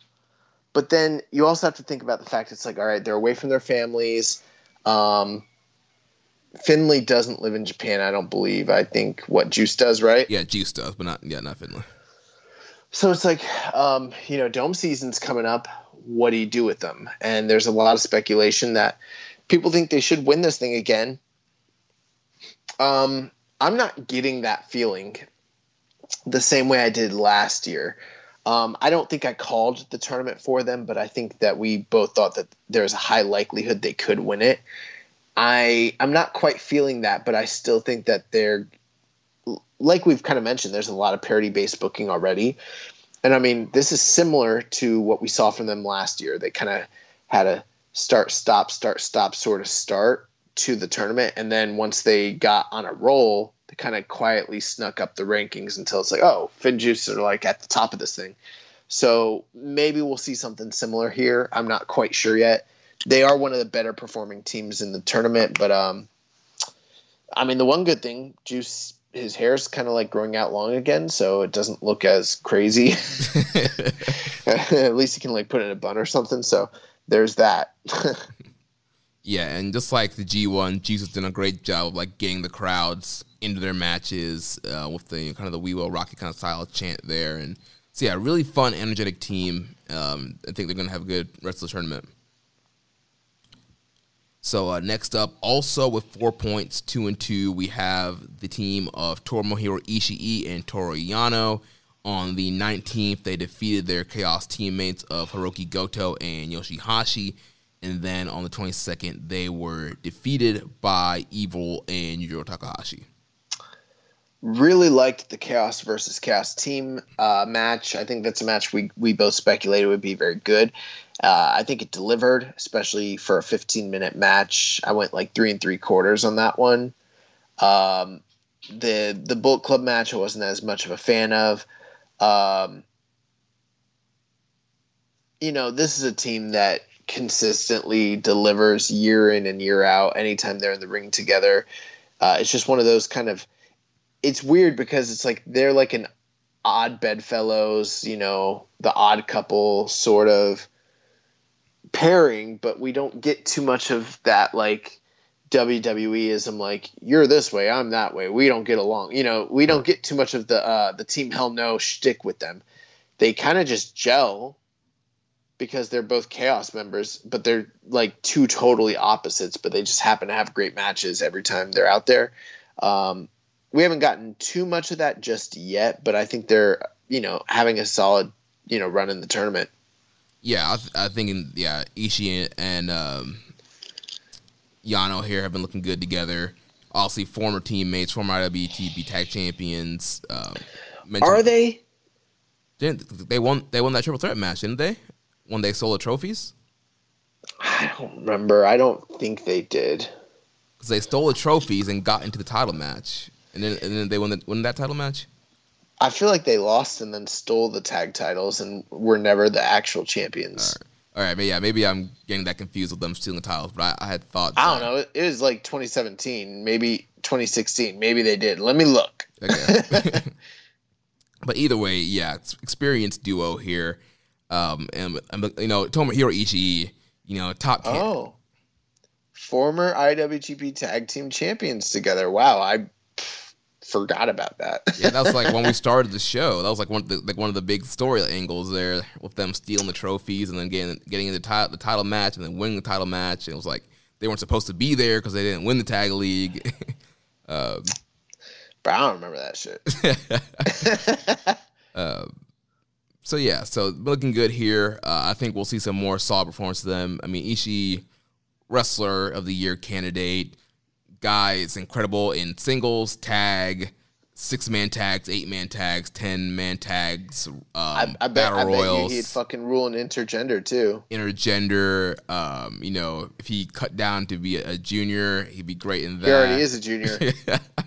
If you put him in a 4-way, 3-way, 6-way, you put him in a Elimination Chamber, a Hell in a Cell, a House of Horrors match, he's gonna find a way to have a banger. He's the only man that can make a blindfold match work. Yeah, you put him in there against Cameron Grimes in a blindfold match, it'll be 4.5. Yep. You put him. You do a coal miner's glove on a pole match, and that's just gonna be 5 stars. Exactly. Inferno match, like he's yeah, Ishii should be the KOPW. Oh yeah, that'd be funny. Maybe that's what this is leading to, is a split between the two team members. Yeah, Ishii in the back of his head's like, I haven't forgot you've been teaming with Colt Cabana, you've been messing around with Taguchi, you've been doing all this stuff, and it's not even all that deep. He's just gonna look at him. He's gonna be like, this guy, the king, fuck out of here. So the next team, also with 4 points, 2-2, they're Chaos teammates Hiroki Goto and Yoshihashi, 2/3 of the Never 6-Man Tag Champions. Like we mentioned, on the 19th, they lost to Ishii and Yano, and then on the 22nd, they defeated Hanares. Team's doing really well. They picked up that big win we mentioned last week over the Empire, kind of like a surprise roll-up sort of victory. And then they were, obviously they lost on the rebound against Ishii Yano team, but came back from that beating Hanares. These are, the Hanares team is the team that's at the bottom of the rankings, though, so that's kind of a gimme match. They kind of needed that big win over their Chaos teammates as sort of a setback for them. And they are 2-2, but they've got a lot of tough opposition still in front of them. Mm-hmm. So it's going to be interesting to see where they go from here. But they are one of the better performing teams in the tournament. And that's the thing. Earlier we were asked, was this tournament sneakily good? And I guess in a sense it is, because you're getting a lot of 3.25, 3.5 star matches, and that's pretty high for New Japan tag team standards. So you are kind of hearing us being like, this team's good, this team's good, this team's good. The problem is, throughout the year, we just don't see enough of these teams teaming together or, actually having any sort of stakes or anything like that. Yeah. Yeah, I think these guys are looking well. Obviously, we've talked about Yoshihashi just kind of being on fire this year, and him and Goto have been gelling well together, and that unit with him, Goto and Ishii, has been great this year as well. So I expect we'll see some more good performances from these two. Yep. After that, we got Bad Luck Fale and Chase Owens, 0 points, 0 wins, 4 losses. They lost to the Empire on the 19th, and then lost to Sonata and Shingo on the 22nd. 6 minutes, 47 seconds for one match, 9 minutes, 54 seconds for another match. So, they're going out there having short matches, putting over other people. They're losing. This is my I would say like worst performing team of the tournament, but there's a job someone's got to do, and they're the guys that got to do that job. So yeah, and it just seems like Chase and Bad Luck have not been able to get on that same page or that same kind of wavelength since reuniting here in this tournament, and just eating a ton of losses here, and obviously Chase is eating these pinfalls here. Obviously they're protecting Bad Luck Fale. And so, they're going to be these teams that they're going to probably continue to lose throughout the tournament until they're going to probably pull a spoiler on somebody and Fale will get the pinfall on somebody. Yeah, I mean, I don't think they're going to go winless, but right now, they're very close to already being eliminated. So right, because there's only going to be 5 more matches left for Tag League. So they would have to be 5-4 and hope. Everybody else loses. Yeah, they could. They might even be mathematically eliminated, depending on. You need to ask a math expert. I'm not that guy, but it is possible they might be done already. Ask our stat man Chris Samsa and see, because he's doing stats and charts for Tag League and Super Juniors. I'm not asking him to waste his time to figure out whether this team that we already know is not going to win might maybe be able to squeak in somehow if they miraculously beat the next 5 guys. That's all I got to say, really. Yeah, I don't got much on them. And also, right there at the bottom of the block with them are Hanare Ace, Hiroshi Tanahashi, and Toa Hanare. 0 wins, 4 losses. On the 19th, they lost to Finjuice. On the 22nd, they lost to Goto and Yoshihashi. Yeah, they're losing. I mean, I don't really have much to say here. Tanahashi, I saw one promo where he came out and he was like, it's very clear that I'm useless to New Japan at this point. Yeah. And then Hanare came out and he's been cutting promos about how everything is so different now. He's been gone for 8 months, and all these other guys, cheated to get ahead and they took the easy way out, but he only does it the hard way, the losing way. He's going to figure it out one of these days. So yeah, pretty much it. Yeah, but I think Hanare, he's been looking good, incorporating a lot of that Muay Thai training that he's been using with the strikes and stuff like that, and showing a lot of fire. He's another guy, almost like Yuya Uemura, where he's kind of making the most of his opportunity here and teaming with Tanahashi and trying to show fire and make the most of his minutes he's getting here. He always looks good. That is the big difference between the Bullet Club team at the bottom and then the Hanare's team at the bottom is they are making the most that they possibly can. Tanahashi, I do think he's gearing up for something at the Dome because he's not really putting in a lot of work or a lot of minutes during these matches, and that's pretty standard this time of the year for him. So I think that's sort of a dead giveaway. I think hopefully 2021 is Toa Hanare's year. We'll see. Yeah. Questions here before we kind of preview what's coming up this week. First from Reddit user JDunn128. Who do you think will win Best of Super Junior and World Tag League? Right now, I mean, I'm pretty much sitting. I think it's still going to be Hiromu, although, there's still that part of me that thinks it could be Sho.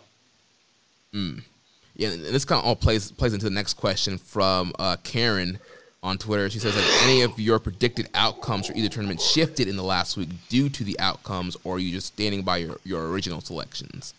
That's a great question.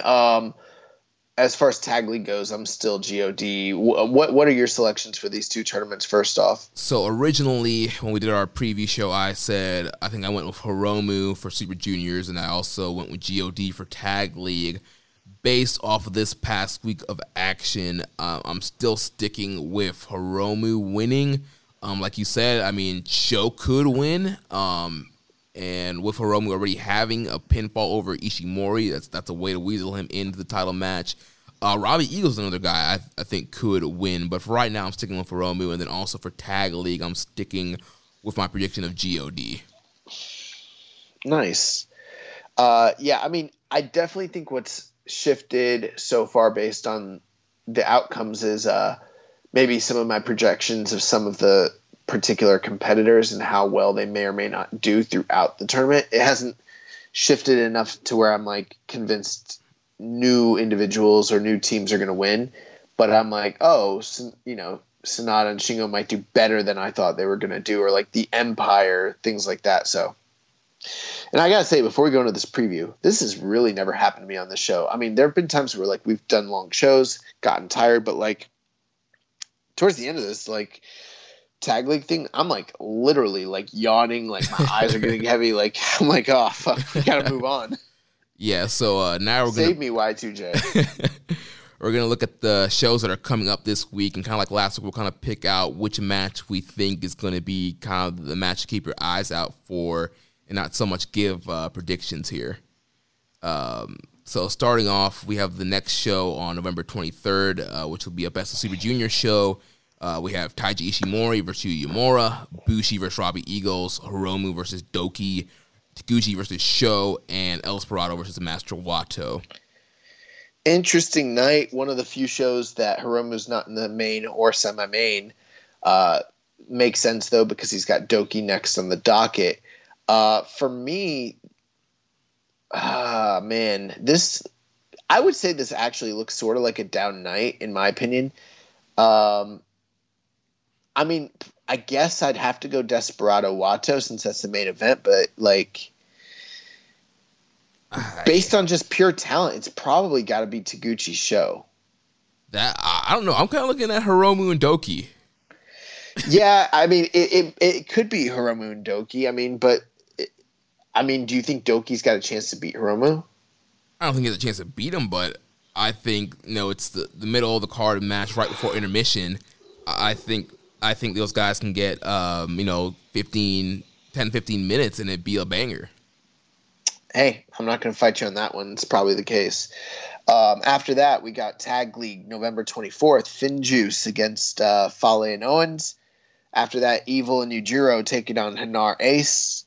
Third match of the night, GOD taking on the Chaos team of Ishii and Yano. Semi-main event, Dangerous Tekkers taking on the Empire. And the main event, Goto and Yoshihashi taking on Sonata and Shingo. Yeah, I think that main event there of Goto and Yoshihashi against Shingo and Sonata, I think that could be really great.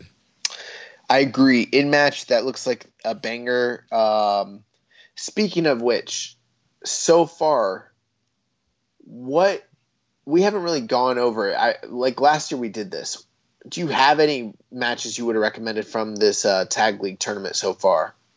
Thus far, the only thing that I would tell people to go out of their way to watch would probably be Dangerous Tekkers versus Shingo and Sonata. You gave that 4 stars? Yeah, and then I gave Goto and Yoshihashi versus Ishii and Yano. I think I went like 3.75, I think, on that one. Nice. Okay. But as far as storyline-wise, I think Dangerous Tekkers versus the Empire is very interesting because, IWGP Tag Champs, the new faction. That's going to be an interesting kind of standoff there. Yeah. Then we have Best of Super Juniors on November 25th. We have Hiromu Takahashi versus Yuya Uemura, Doki versus Master Wato, Ryusuke Taguchi versus Bushi. In the semi-main, we have Taiji Ishimori versus Robbie Eagles, and the main event is going to be El Desperado versus Sho. Very interesting. I gotta say, man, this actually looks like one of the better Super Juniors nights for me. I know you got Hiromu in the opener, but it's like Doki Wato. You got a rematch there that might actually be pretty good. And then you got Ishimori Eagles. That's a highly anticipated match. Former teammates, and then Despi Sho. I think Despi Sho is probably my highlight match of the evening. But I mean, that's a good Super Junior show. Probably the best so far. Yeah, for me, I would circle Taiji and Eagles. I think that's going to be a banger right there. It may be. I mean, they're going to give them time, so you're probably right. I think both the main event and semi-main event are probably both going to be really good. Yeah. Tag League, November 28th. Opening match, Ishii and Yano against the Empire. Second match of the night, Bullet Club team, Fale and Owens against Hanar Ace. Someone's O has to go. Dangerous Tekkers in the third match against the Bullet Club team of Evil and Yujiro. Semi-main event, Finjuice against Sonata and Shingo, and then the main event, God against Goto and Yoshihashi. Yeah, I think that's semi-main of Finjuice and Sonata and Shingo. I think that's the match that's kind of intrigues me the most here. I agree. That's got a low-key banger written all over it. So then on the 29th, back to Best of Super Juniors, we have Riki Taguchi versus Yuya Uemura, El Desperado versus Doki, Sho versus Master Wato, Taiji Ishimori versus Bushi, and then in our main event, we have Hiromu Takahashi versus Robbie Eagles. Well, I mean, that's it for me. I mean, there's some good stuff there, but Hiromu and Eagles match I've been waiting for quite a while. So, I mean, I'm pretty hyped for that. Yeah, that should be excellent. November 30th, World Tag League, Evil and Yujiro against the Empire. After that, Goto and Yoshihashi against Fale and Owens. Third match of the night, Ishii and Yano against Hanar Ace. Fourth match of the night, God against Sonata and Shingo. And then the main event, Finjuice against the Dangerous Tekkers. Yeah, I think once again the main event is going to be what's looking good here with Finjuice against Dangerous Tekkers. I don't think we've seen these two teams clash yet, have we? Because Finjuice was feuding with God well, I guess they would have faced off in last year's tag league. They haven't. Didn't they wrestle at the Tokyo Dome? No. Well, it was. Oh no, that was. You know what? I'm tired and I'm getting God and Dangerous Tekkers confused. I mean, yes, they've fought in the tag league before, though, for sure. Yeah, but it was probably first time this year and first time with Dangerous Tekkers as champions. Yeah, they've definitely both teams have been elevated to a new level in 2020. So this is going to be one of the first really high-profile matches between these two teams since both of their elevation. So, yeah, I'm kind of intrigued by the God Sonata Shingo match. That's not only an intriguing match stylistically, but from the standpoint that both of them have wins over the Dangerous Tekkers, and they're both, potential favorites to win. Whoever comes out of that with the W, that might be the deciding match for the tournament already, or one of them anyways, because that's going to give them a huge tiebreaker victory at that point. Yeah. So then that moves on to December 2nd, Best of the Super Juniors. We'll have Doki versus Yuya Uemura, Riki Taguchi versus Robbie Eagles, Bushi versus Master Wato, Taiji Ishimori versus El Desperado, and then the main event of Hiromu Takahashi versus Sho. Yeah, I mean, Hiromu Sho's, that's it. Yeah, hands down, yeah, Hiromu Sho, that's good. That should be another great matchup there. So we got 7 matches between now and next week that are going to occur that we have to review. Or 7 shows. Yeah. Jeez. All right. Strap in, pal. Let's talk about New Japan Strong. Yeah, so we had night 2 of the New Japan Showdown Tour. We had Clark Connors and DKC defeating the Regal Twins from a rematch from a few weeks ago, getting the win back there over Logan and Sterling Regal. We had Russ Taylor defeating Rocky Romero and kind of, aligning himself more, kind of that story with Team Filthy there. We had Jeff Cobb defeating J.R. Kratos in kind of a Hoss match there, which had a post-match angle that saw Danny Limelight turn his back on Rocky Romero and join up with Team Filthy. So now Team Filthy is Filthy Tom Lawler, Russ Taylor, J.R. Kratos, and Danny Limelight. And then in our main event, we had the IWGP Right to Challenge briefcase on the line as Kenta and his perfectly intact briefcase defended against David Finlay. And so he defeated Finlay, put him to sleep, and Kenta is still the holder of the briefcase. So I'm looking at grapple ratings. I'm seeing basically 3 across the board, but I was hearing really good things about Rocky Romero and Russ Taylor. So was what I was hearing kind of not accurate based on these ratings? I mean, what did you think? I mean, I thought it was a good match. I think you'll like it a lot. I know you're a big fan of Russ Taylor. And obviously both guys are really good. 10-minute match. I mean, it wasn't like it's going to be like a match of the year contender or anything, but it was good for Strong. Well, one of the things we talked about, we needed more stakes. We needed more storylines. They're starting to build storylines with guys that are here in the States, like Filthy Tom Lawler and his goons. So, I mean, that's at least one step in the right direction. Yeah, I was glad. Yeah, we had with that post-match angle and kind of this formation of Filthy Goon here. And, yeah, I'm kind of digging the direction of that thus far. Then next week's tour is going to be the Road to Detonation, which is going to be the next tour theme what they're doing. And we had a question from Karen. She says, how will NJPW USA's Detonation fit into the grand scheme of NJPW programming? Is it their Road to Tokyo Dome? Nah, so Detonation means they're going to blow something up. Guess what it is? New Japan Strong. At the end of this tour, shit's ending. That's the end of Strong. Yeah, I don't know if that's the case, but I don't really see it as their Road to Tokyo Dome because I don't know, I don't see them having, some kind of big Wrestle Kingdom type show for Strong. I think they're just going to keep doing these different show tour names every couple of weeks just to try and keep things fresh. And honestly, I don't think it's going to play that big of a role. I think it's just the next gimmick. It's just the next thing that happens. Shit's just going to keep rolling on. Yeah. That's all it is. Yeah, I'm hoping now with some more kind of story direction, we'll get some more kind of bigger matches with Team Filthy against, the Huntai group of Rocky and PJ Black. Well, Jeff Cobb is still a babyface on this show and teaming with Rocky and PJ and these guys against Team Filthy. So, yeah, we'll see what happens. So we got some news here starting right now and running for the next 10 days. Tokon Shop Global will be launching its first annual Black Friday sale. To celebrate an incredible first year, they're giving away customers all over the world a 20% discount on selected goods. Yeah, so lots of Black Friday sales going on, and one going on with Tokon Global Shop. You can check that out.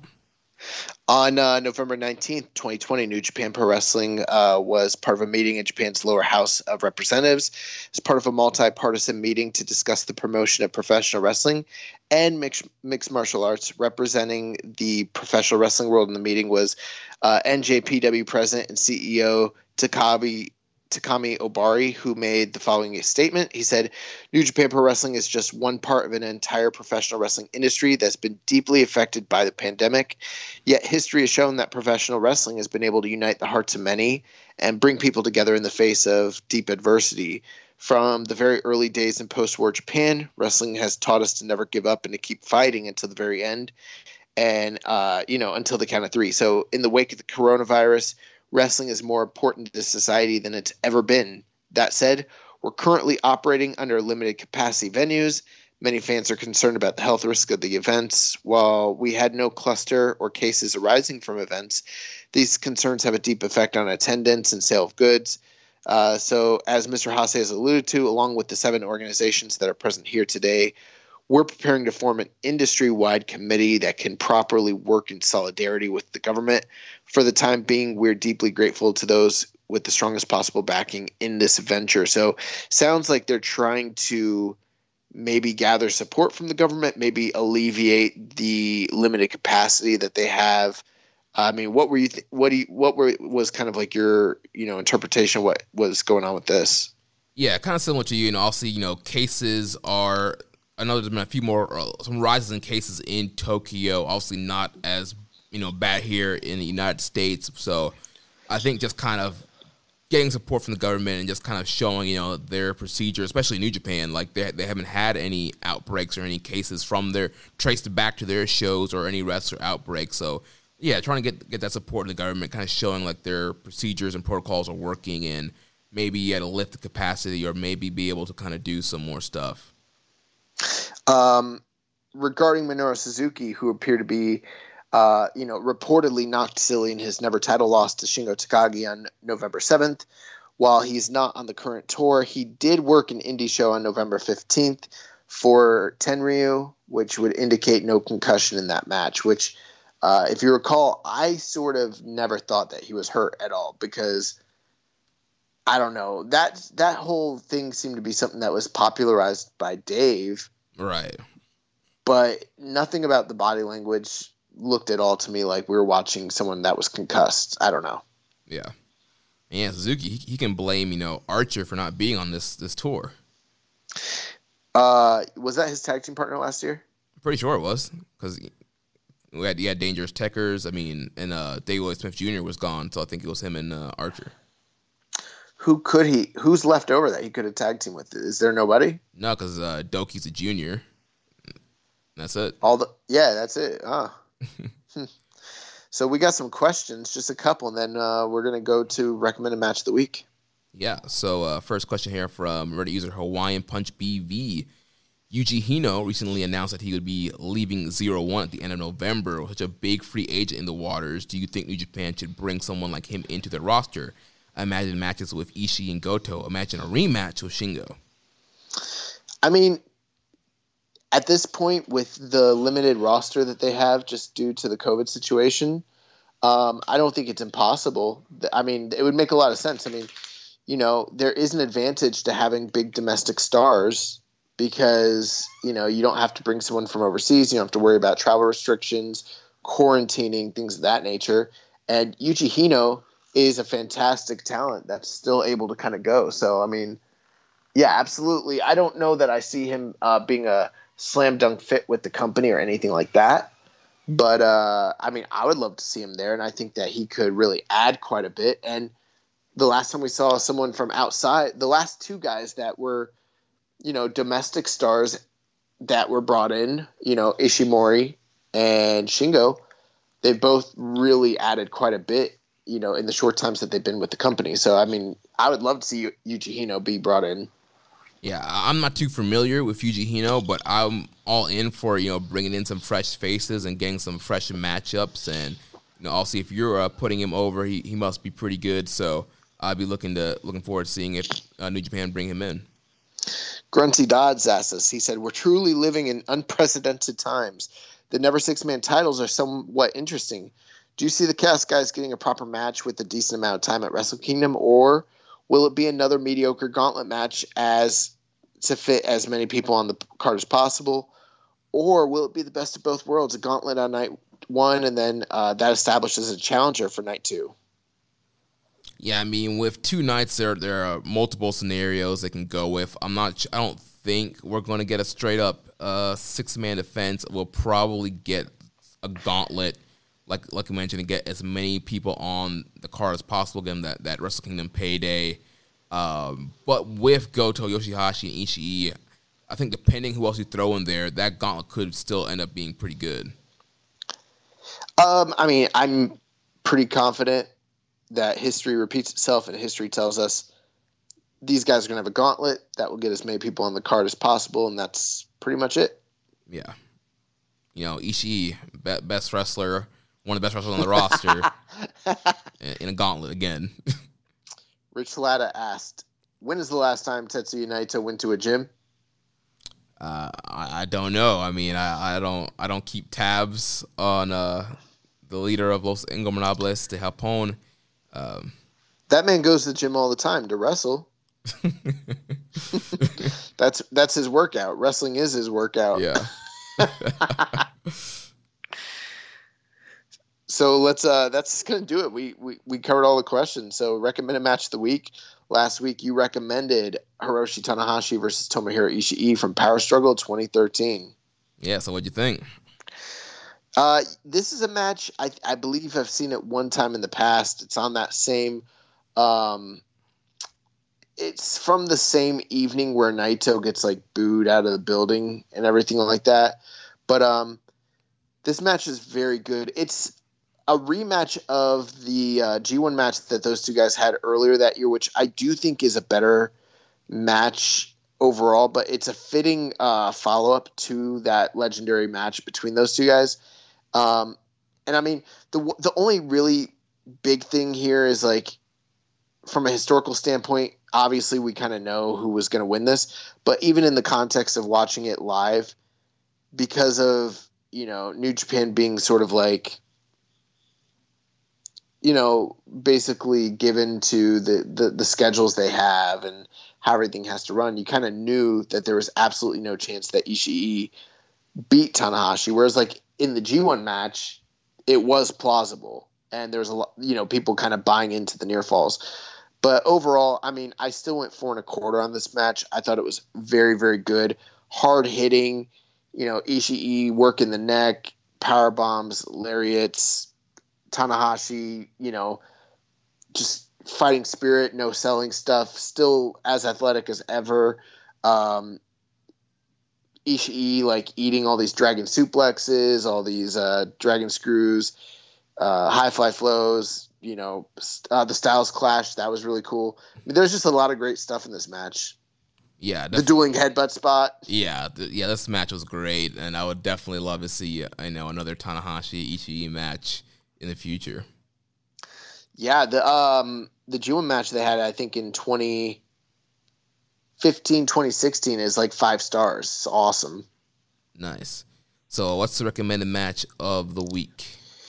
Well, I was thinking about it, and I was like, you know what? Jeremy hasn't seen too much Tiger Mask or Dynamite Kid, so let's rectify that. So I'm going to have you watch the August 5th, 1982 Dynamite Kid versus Tiger Mask match. It was the Wrestling Observer newsletter match of the year in 1982. Nice. Looking forward to checking that out this week. Yeah, and I mean, obviously one of the most legendary match series in the history of wrestling. This is the last major matchup before the more critically acclaimed April 1983 match. But I personally like this match the best out of the entire series. So, alrighty, yeah, should be some great stuff there. So yeah, that's pretty much going to wrap things up for this week. Like we mentioned last week, we are so close to finalizing our 2020 year-end awards. I'm pretty confident that we'll be able to finish that this week and hopefully get the ballot out maybe towards the end of this weekend coming up. This Black Friday weekend. So looking forward to getting those ballots out and getting you guys voting. Should be a lot of fun. Yep, I think the last couple things we literally finalized the match of the year list. We finalized the wrestler of the year list. Those are the 2 big ones. The only 4 categories that we're still working on is angle of the year, news story of the year, fighting spirit award, and the excursion match of the year. And most of that is we can wrap it up pretty quick. So I think we can have the voting out at least by the end of next week. Yeah, maybe even earlier. Yeah.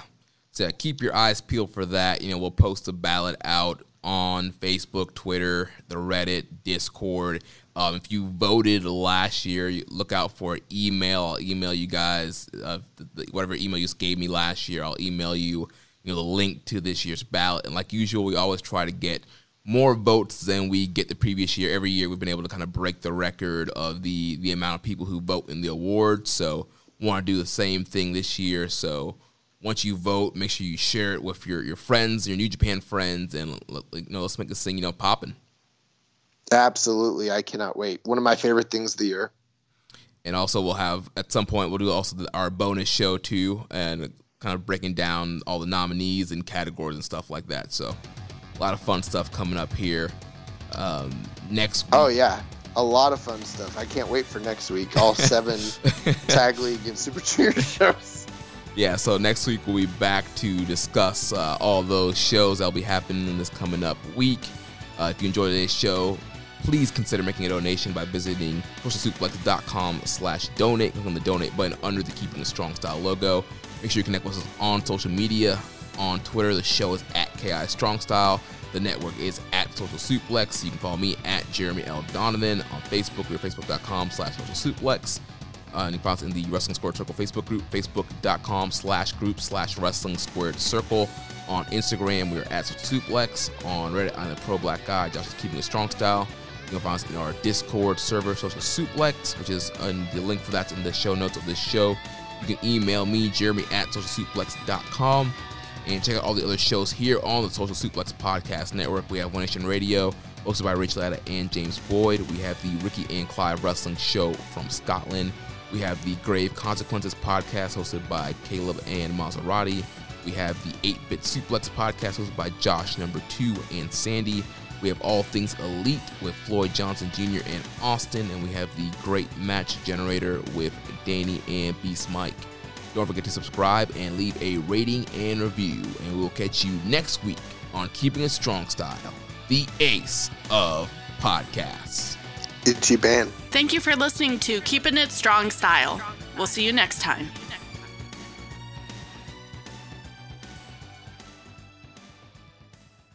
BetMGM has an unreal deal for sports fans in Virginia. Turn $5 into $150 instantly when you place your first wager at BetMGM. Simply download the BetMGM app and sign up using code Champion150. Then, place a $5 wager on any sport. You'll receive $150 in bonus bets, regardless of your wager's outcome. And if you think the fun stops there, the king of sportsbooks has plenty of surprises in store. Check out daily promotions, same-game parlays, live bets, and so much more. Download the app in Virginia today and get $150 in bonus bets instantly from your first wager. Only at BetMGM.